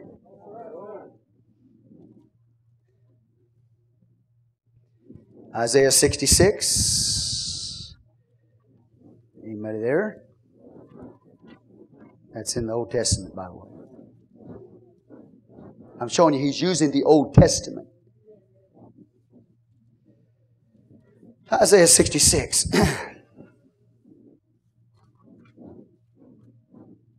Thus saith the Lord, heaven is my throne, and the earth is my footstool. Where is the house that you built unto me? And where is the place of my rest? He said, heaven is my throne. He said, the earth is where I put my feet up.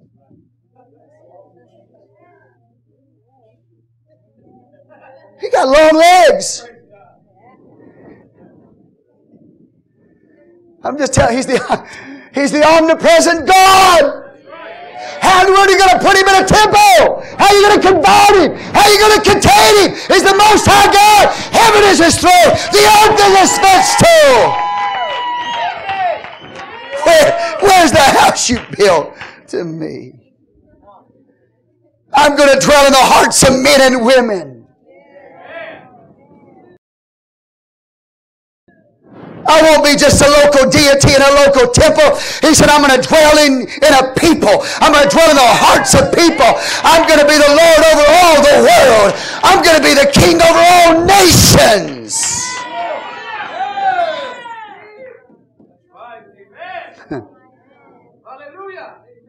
He wasn't against them. He wasn't blaspheming. He was telling the truth about it.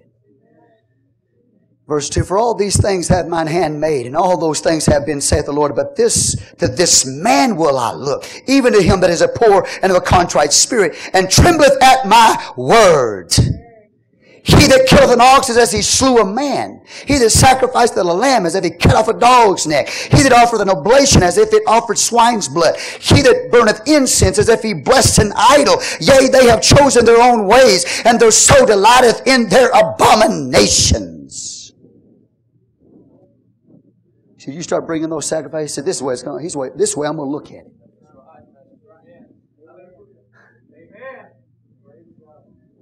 So, praise the Lord. Hallelujah. Verse 48, the Most High dwelleth not in temples made with hands, as saith the prophet. That's why God could appear to Abraham and Ur the Chaldees. That's why God could appear to Joseph, or be with Joseph in Joseph. Hallelujah. In Egypt. Praise God. That's why God could appear to Moses in the backside of a desert somewhere in a burning bush, because you can't limit Him to a place. And He's using the Old Testament to prove His point.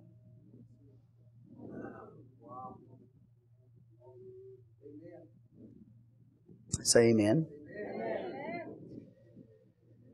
See, as Yahweh, Yod-Heh, Vav-Heh, God, revealed Him himself as a covenant-bringing God.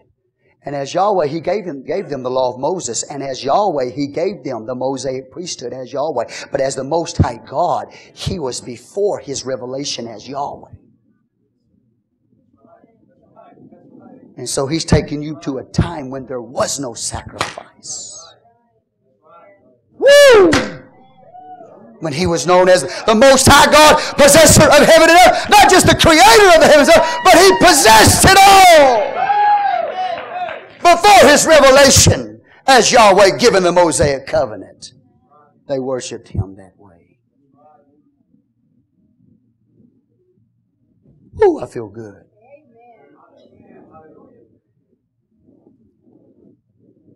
Heaven is my throne, earth is my footstool. What house will you build me, saith the Lord?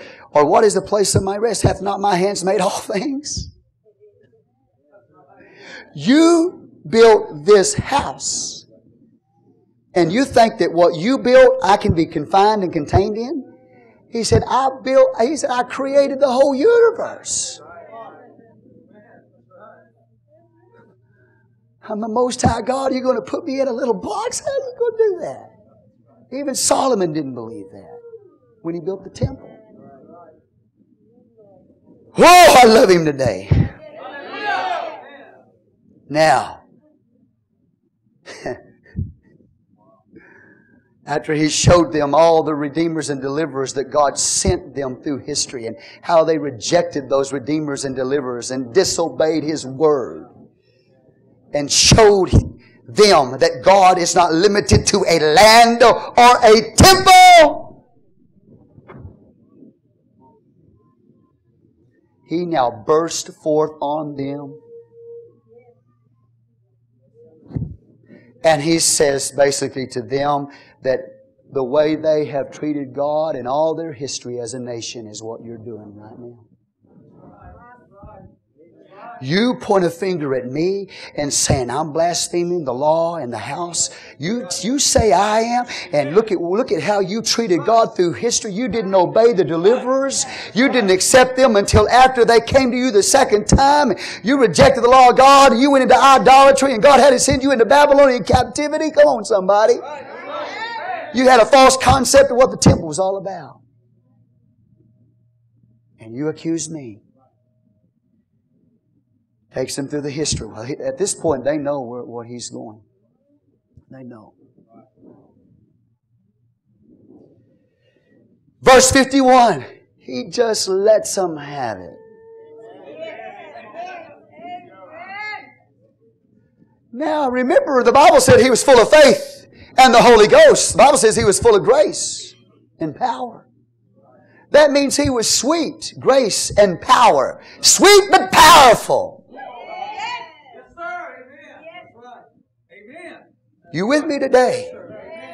There wasn't nothing wrong with Stephen's character. There wasn't nothing wrong with his disposition. He was a man of grace and power. He was sweet and powerful at the same time. Just like Pastor right here. Sweet and powerful at the same time. Hallelujah.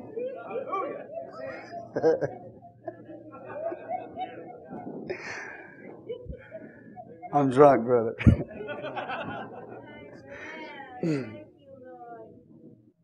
Wasn't nothing wrong with him. The Bible says He looks at them, ye stiff-necked and uncircumcised of heart. Ooh, man, don't you know they're fixing to kill you? What are you doing, Stephen? Why don't you try to be politically correct? You just got through telling them that they killed the prophets that were sent to them. They rejected Joseph. They rejected and disobeyed Moses. Come on, somebody. You just got through telling them their fathers broke the law they claimed to keep when they killed the prophets. And they disobeyed the one who gave them the law. They broke the law. Say amen. You're stiff-necked and uncircumcised in heart. You're stubborn. That's what stiff-necked means. You're stubborn. Ain't nobody in here like that. Some of these people, I've seen some of these people. Stiff-necked, just as stubborn as an old pole. Hard-headed. Stiff-necked and uncircumcised of heart. Wait, whoa, yeah, they're circumcised on the 8th day according to the law of Moses. But he said, what you need to understand is there's something more than being physically circumcised. He said, you're uncircumcised in heart. What he just told them was, you're a heathen on the inside. You're a heathen on the inside. You're stubborn, uncircumcised in heart and ears. You refuse to hear and listen to those who preach to you. You killed the prophets. You disobeyed Moses. You rejected every deliverer and every redeemer that God ever sent to you. And you're doing the same thing today. You're rejecting Jesus Christ. You're rejecting the Redeemer that God has sent to you even today. You're doing the same thing they did, and you're accusing me of blasphemy.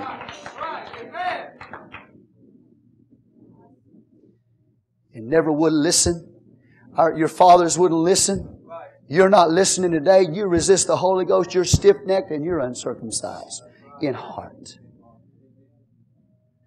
You got the outward form, but you're not circumcised in heart. You're not faithful to God. You're not loyal to God in your heart. You're not committed to God in your heart. You're not obedient to His Word. You stiff-necked and uncircumcised in heart and ears, you do always resist the Holy Ghost as your fathers did, so do you. Always resisting the Holy Ghost of God. He did the same thing that they did throughout the history. He went by the Word of God and showed it to them. You're resisting the Holy Ghost today. You're resisting the goings of God today. You're resisting the move of God today. You're resisting the outpouring of His Spirit. Verse 52. Which of the prophets have not your fathers persecuted? I told you they killed the prophets. I jumped ahead when I preached it to you into the passage. But they killed the prophets.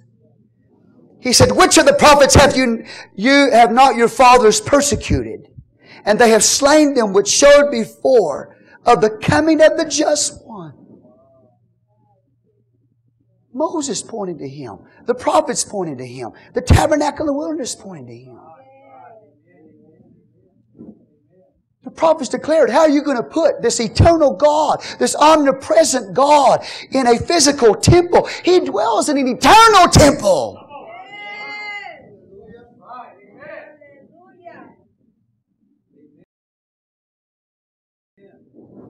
He got a revelation that what God is doing is an inward thing instead of an outward thing. A spiritual thing. An invisible kingdom. In an invisible tabernacle. A priest after the order of Melchizedek. That's what He's trying to bring them to. The priest of the Most High God.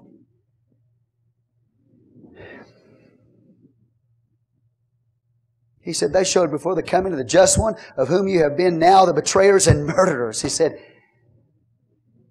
you claim to be obedient to the law of Moses and the prophets. He said, but you killed the prophets. And you disobeyed Moses.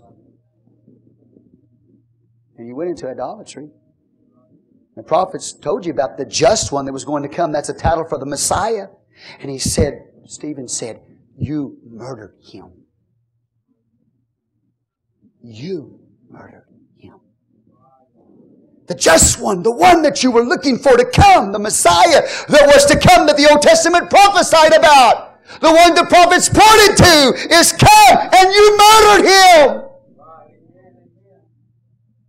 And you accuse me of blaspheming the law and blaspheming God? He said, it's you. You received the law by the disposition of angels and have not kept it. It's you that haven't kept the law of Moses. When you killed the prophets, you broke the law. When you killed Jesus, you broke the law.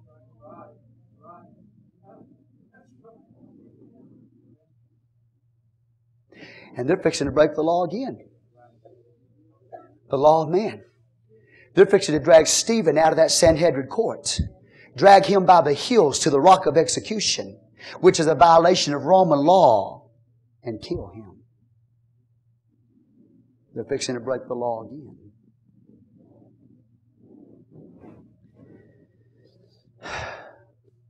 So he looks at them. He says, you never kept the law. When they heard this thing, they were cut to the heart. And they gnashed on him with their teeth. They were, man, literally like they were just cut with a blade. They got so furious. They were so angry at this man. They began to gnash on him with their teeth like wild animals. His face glowing like an angel, declaring to them that he's the correct interpreter of the law of Moses, not a rejecter of it. And their face full of demonic forces and power, like animals, gnashing on them with their teeth.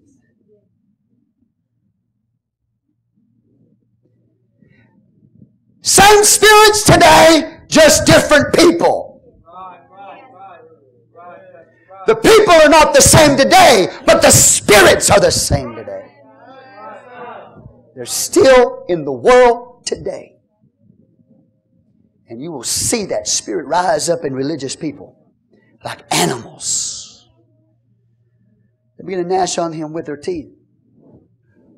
He cut him to the heart. But he, being full of the Holy Ghost, looked up steadfast into heaven and saw the glory of God and Jesus standing on the right hand. Say amen. What are they doing here? Verse 58 tells us they're going to take him out of that court. I mean, it's a frenzy. It's like a feeding frenzy. It's like throwing meat into the ocean. Blood on that meat. A fury. A feeding fury. Like sharks.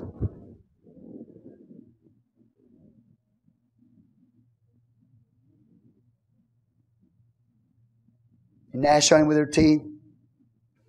Take him at the rock of execution. They wouldn't just have Stephen standing out there on the side of the road and where they pick up rocks and throw it at him. There was a specific place. It's the same place they tried to throw Jesus off. They tried to throw Jesus, the one who said that he was the true temple. They tried to throw him off the side of the cliff, the Bible says one day, and he just walked right through their midst. The power of God suspended their ability to touch him. It wasn't time for him to die. But they would have done the same thing to Jesus. They would have thrown him off the side of the cliff of the rocks of execution and put rocks on top of him. They dragged Stephen out of that council chamber right there that day of the Sanhedrin court. They dragged him by the heels to the rock of execution. They threw him down off of that cliff and he went crashing down upon the rocks below. And then what they would do, they would pick up rocks and they would begin to throw rocks down upon him. And there's no way for him to go. He cannot escape. And one rock after another, huge boulders, other smaller rocks coming down upon him, crushing his skull, crushing his bones. Blood. Rocks in his teeth, rocks in his eyes, rocks in his ears. And while they're killing him, stoning him. The first martyr in the New Testament.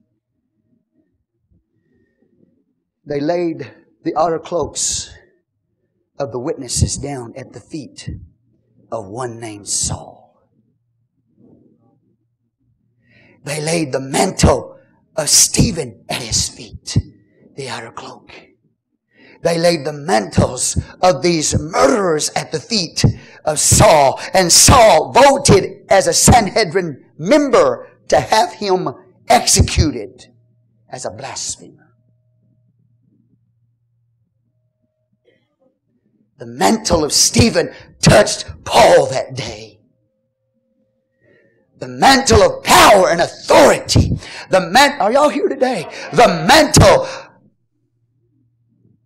which would give Saul the ability to see Jesus. Saul would never forget the message that Stephen preached that day. The blood of Stephen would become the seedbed of evangelism to the world. To the Gentiles all over the world. Going forth and telling them Jesus is the true foundation of this temple. He's the true temple, and He's building a new temple, and there's no need for you to be circumcised in the flesh, and there's no need for you to bring a sacrifice. He's enough! And as you go out and preach this gospel to the nations, God will be with you in those nations. He's the Most High God. Saul would never forget this day. Conviction gripped his heart. While they're killing him, while they're stoning him to death, while he's got rocks in his eyes and mouth and ears, and bones being crushed. He said, verse 56, or verse 55, but he being full of the Holy Ghost, looked up steadfastly into heaven and saw the glory of God and Jesus standing on the right hand of God. In that moment, what he had been preaching to them was manifested to him. God is with you, Stephen, at this moment in time. Once upon a time, God is with you, and God is going to use what's happening to you once upon a time to touch a man by the name of Saul. And God brought Saul there that day once upon a time so Saul could hear and see this, so Saul would be converted and change the world and preach like nobody in the New Testament ever preached. God set that whole thing up that day. Stephen saw that Jesus was with him. And it doesn't say that Stephen looked up in the heavens and full of the Holy Ghost and saw God. You can't see the eternal Spirit. It's invisible. He saw the glory of God. Where did he see the glory of God? The Bible says the glory of God is in the face of Jesus Christ. He didn't see the Spirit of God. He saw the glory of God. He saw it in the face of Jesus Christ. And the Bible says, watch this.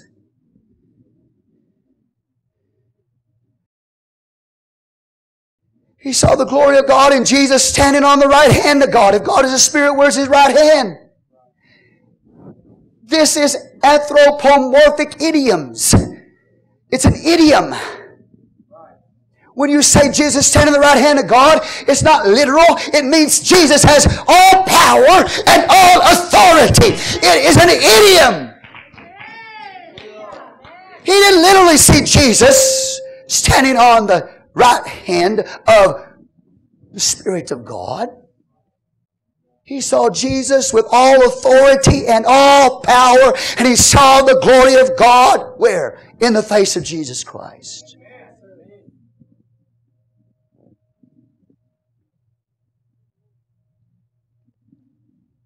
And said, behold, I see the heavens open and the Son of Man standing on the right hand of God.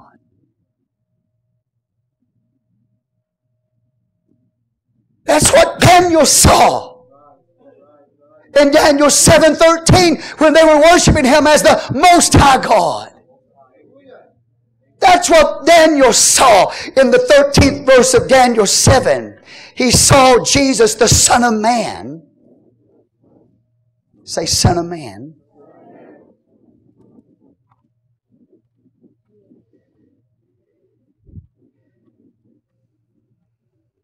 Daniel 7:13.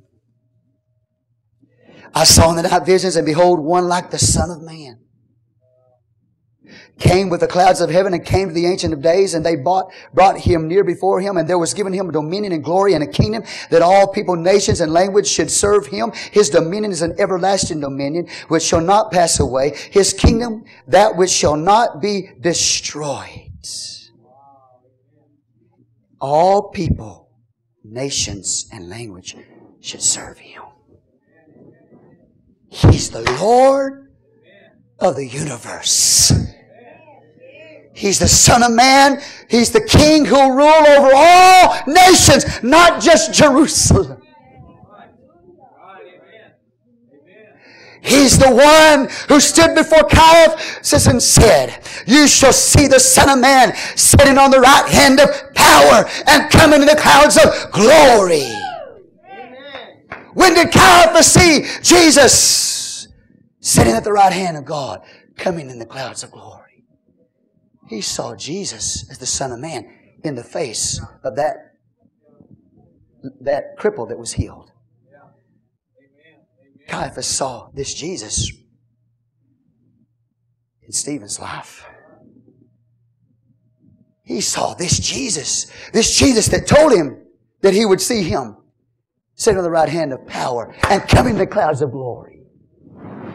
The Bible says Caiaphas ripped his garments, breaking the law. When Stephen says that, when he says, "I see the heavens open and the Son of Man standing on the right hand of God," Caiaphas knew that this is the King immortal. This is the King eternal. This is the one who would rule over all nations. This is the Messiah, the Christ of God. And we've been accused of murdering him. And not only is he the Lord of heaven, who was rejected the first time he came, but will be received the second time he comes by Israel. He's also the God-man. Read Psalm 110 verse 1. Somebody get it quickly for me. I'll show you what I'm telling you. The Son of Man, the ruler of the universe, the Lord of heaven and earth, the Most High God is Jesus. Read it, Brother Timothy. The Lord said unto my Lord, "Sit thou at my right hand until I make thy enemies thy footstool." The Lord said unto my what? Lord. If you read the whole passage there, that passage is declaring you that the Messiah will not just be a man, but the Messiah will be the Lord Himself. And so when Stephen said, "I see," oh hallelujah, woo, glory to God. When he said,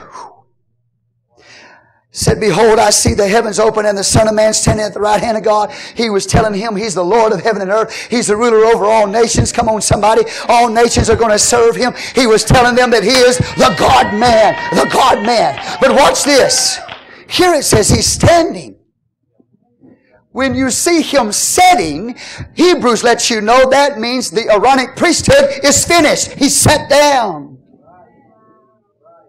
But when He stands up here, He is the priest after the order of Melchizedek, and He's involved in an ongoing ministry. Did you catch that? It's an ongoing ministry after the order of Melchizedek. He's standing, He's serving in that capacity. When He sat down, the Aaron priesthood was over.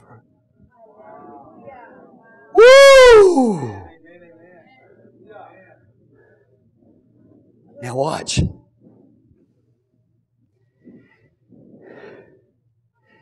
Then they cried out with a loud voice and stopped their ears. They didn't want to hear this.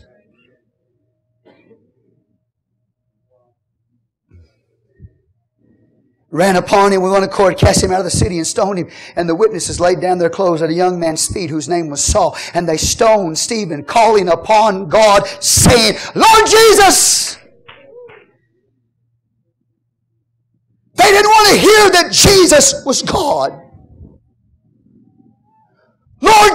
When he said, "Lord Jesus," They knew he was declaring that Jesus was not just the Messiah, not just a man. They knew he was declaring that he's the Lord over heaven and earth. He's the creator and possessor of heaven and earth. And you cannot limit this eternal God to one place. They knew he was declaring that this Jesus was the Lord God of creation.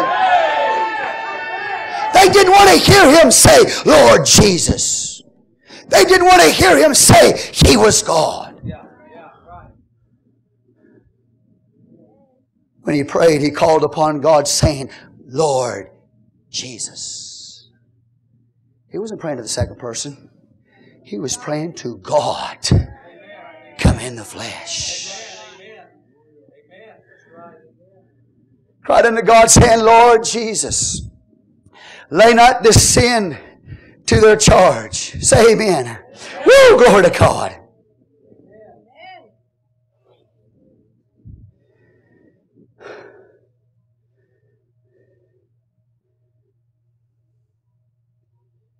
They stoned Stephen, calling upon God, saying, Lord Jesus, receive my spirit. Only God can receive your spirit. He is Lord. The one who saw the Lord Jesus Christ, his mantle is touching another man by the name of Saul. And in the 9th chapter, Saul will say, Who art thou, Lord? I don't know you like Stephen knew you. I don't know who you are like Stephen knew. But he called upon you, Lord Jesus. Who art thou, Lord? And Jesus said, I am Jesus whom thou persecuted. Now Saul is mantled to see the Lord, just like Stephen saw the Lord. God set it all up that day. He brought Saul there once upon a time so that he would be mantled to see what Stephen saw. Saul would never forget the debate he lost. He would never forget what he saw in the face of Stephen. He would never hear the message that he heard Stephen preach. God is not limited to that house. He's the Lord in an invisible temple. He's a priest after the order of Melchizedek, and I see him there in the heavens. That's where God is. It's in the body of Jesus Christ, and it's now in His body, the church. Judaism is finished. It's finished. It's done with. It's over. It's fulfilled. But this is what the Old Testament said was going to happen.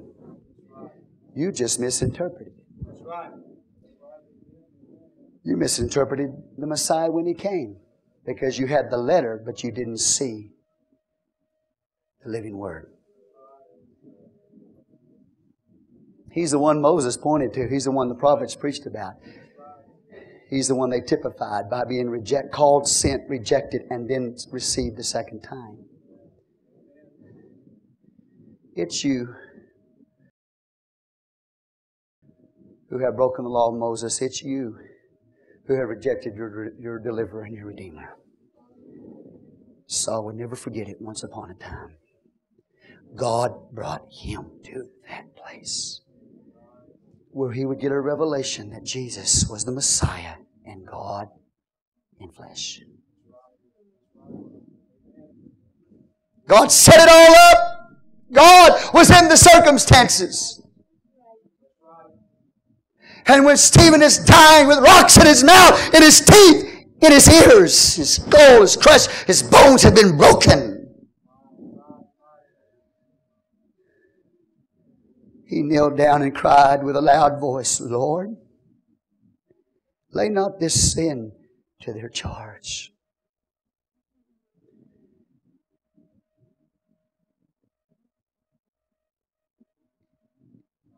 It's Calvary all over again. Because it was Jesus who said, Father, forgive them, for they know not what they do. Into thy hands I commend my spirit, said the Lord. And so now Stephen is doing the same thing. He's got the same nature as Jesus. He said, lay not this sin to their charge. Whose charge are you going to lay it upon then? If God doesn't put that charge, this sin on their account and charge them for it, whose account is God going to put it on? The murder of Stephen. He's going to put it on Jesus Christ. Jesus Christ hanging on the cross. That's where the charge will be laid. If he doesn't pray this prayer, Paul wouldn't be saved. But because he prayed, lay not this sin to their charge, forgive them. When Paul repents, God's going to forgive him. Hallelujah. Woo. Even though he persecuted the church, God's going to forgive him.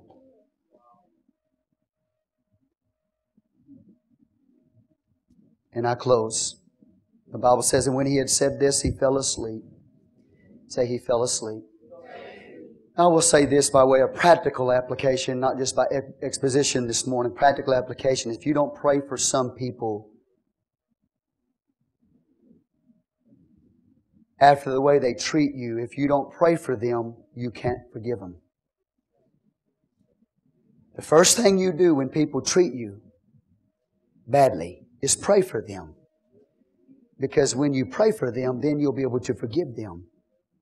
And when he said, lay not this sin to their charge, what he's doing, he's making sure his spirit's right when he dies. That there's no anger, that there's no malice in him, that there's no murder in him. Lay not this sin to their charge. So he prays for those who murdered him to make sure his spirit's right. They mistreated me, Pastor. Pray for them. Not just for their sake, for your sake. So that your spirit will stay right with the Lord. Do you understand that? You say, well, I can't pray for them, Pastor. They treated me so hard, so harshly, and it was so bad. I can't pray for them. Pray for the mother. Pray for their father. Pray for the... Come on, somebody. Pray for the children. You can't pray for him, pray for the wife. You can't pray for the wife, pray for the husband. You can't pray for either one of them, pray for the children.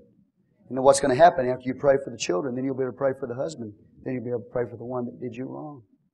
Because you got to keep your spirit right. And I got to keep my spirit right. I can't let that murder get inside of me. I can't let what... Steve was saying, I can't let what they did to me get in me. Can't do it. Got to keep a right spirit. I'm going to pray for them. I'm going to do what Jesus told me to do. Pray for those who mistreat you.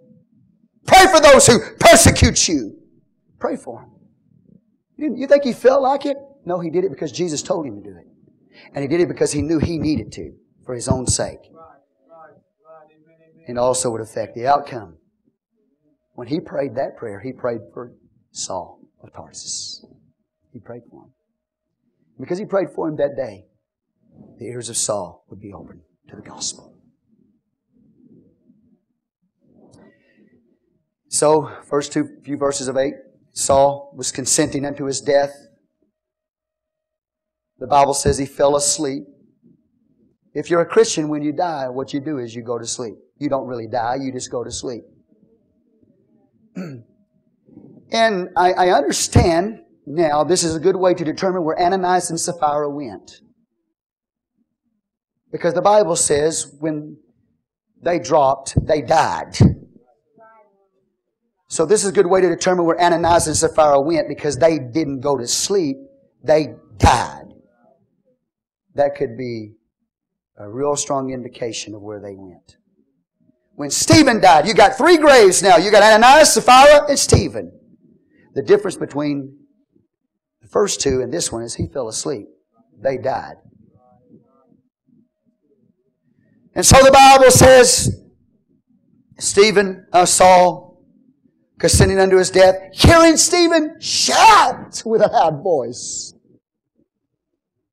he sees Jesus standing on the right hand of God. shouting out loud.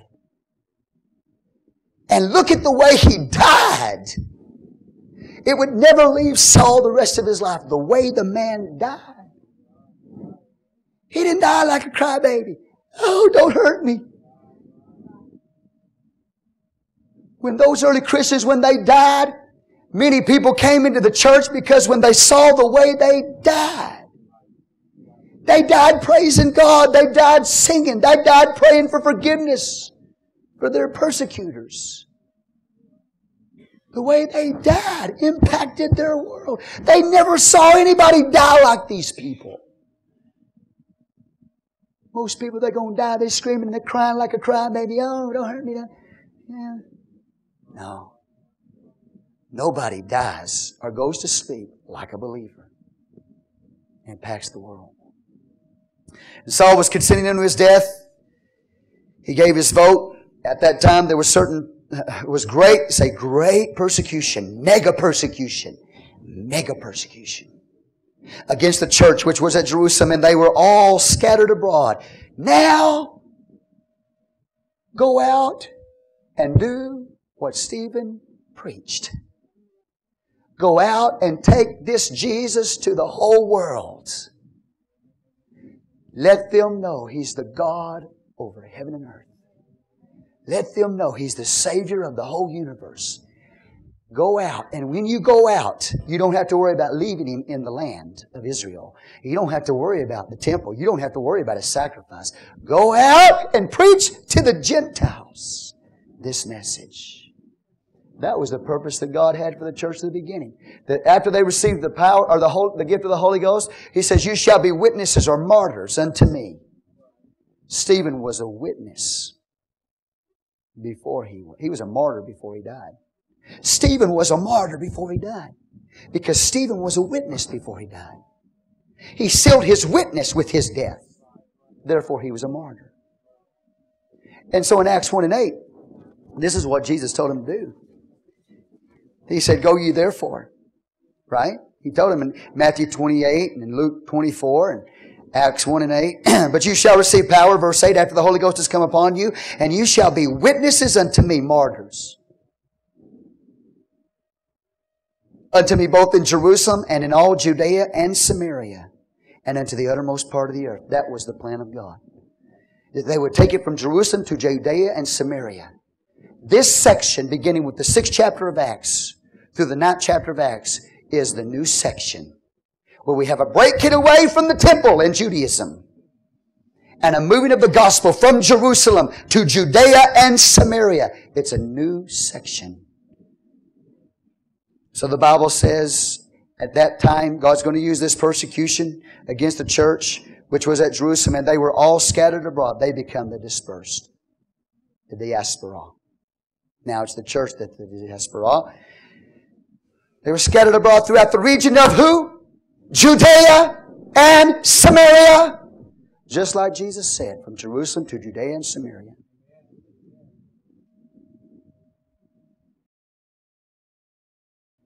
Except the apostles. Why not the apostles? Why not Peter? Why not John? Why not the apostles? Why are they still left in Jerusalem? Why?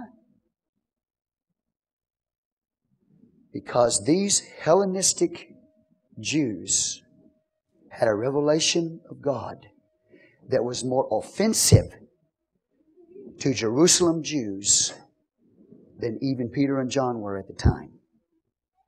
They had a revelation the Judaic system was over. And I'm not saying Peter and John didn't have a revelation. They didn't have the revelation at the extent that Stephen did. The Greek-speaking Jews.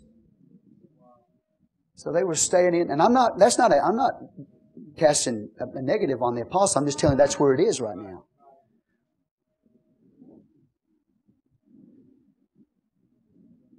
So now they're scattered abroad throughout the region of Judea and Samaria except the apostles. And here we go, verse 2.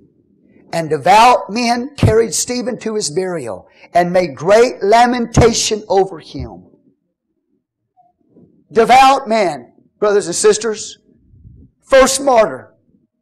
Not an apostle, a deacon. Devout men picks up his body and bury him. Remember, in their mind, the Sanhedrin's mind, he's a blasphemer. He's a false prophet. They've stoned him according to Deuteronomy 13, Leviticus 24. In their mind. But he's not. And when these devout men pick up his body to bury him, they make great lamentation, great persecution, great lamentation. What are they doing when they lift up their voice, Brother Thomas? With great lamentation as they carry this man of God to his burial site. They are literally lifting their voice in protest to what the Sanhedrin court and the people of that synagogue had done to this man.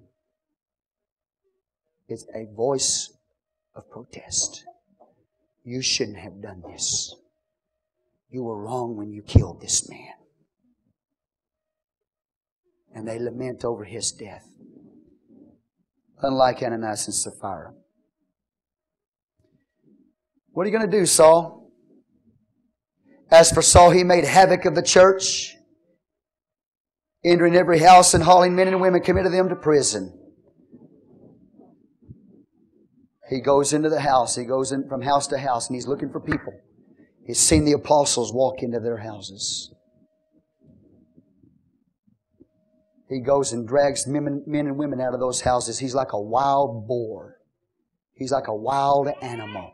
He's bringing havoc on the church. That literally means he's like a wild animal. So he's not yet converted. But he'll never forget what he saw that day. Father, I come before you today and I ask you, God, to take this word and put it in the hearts and lives of every believer in this church. I do not know, Father, if at some point in the future, if we will have to give an account as Stephen did. I do not know, Father, if we will also be persecuted. You said that they would be delivered before councils and they would be persecuted and put to death for your name's sake. Father, I do not know what the future holds for this body, for myself, these believers. But I pray, Father, that if we have to experience persecution or death for you, we understand that, Lord, we're just going to sleep, which is a promise of the resurrection from the dead.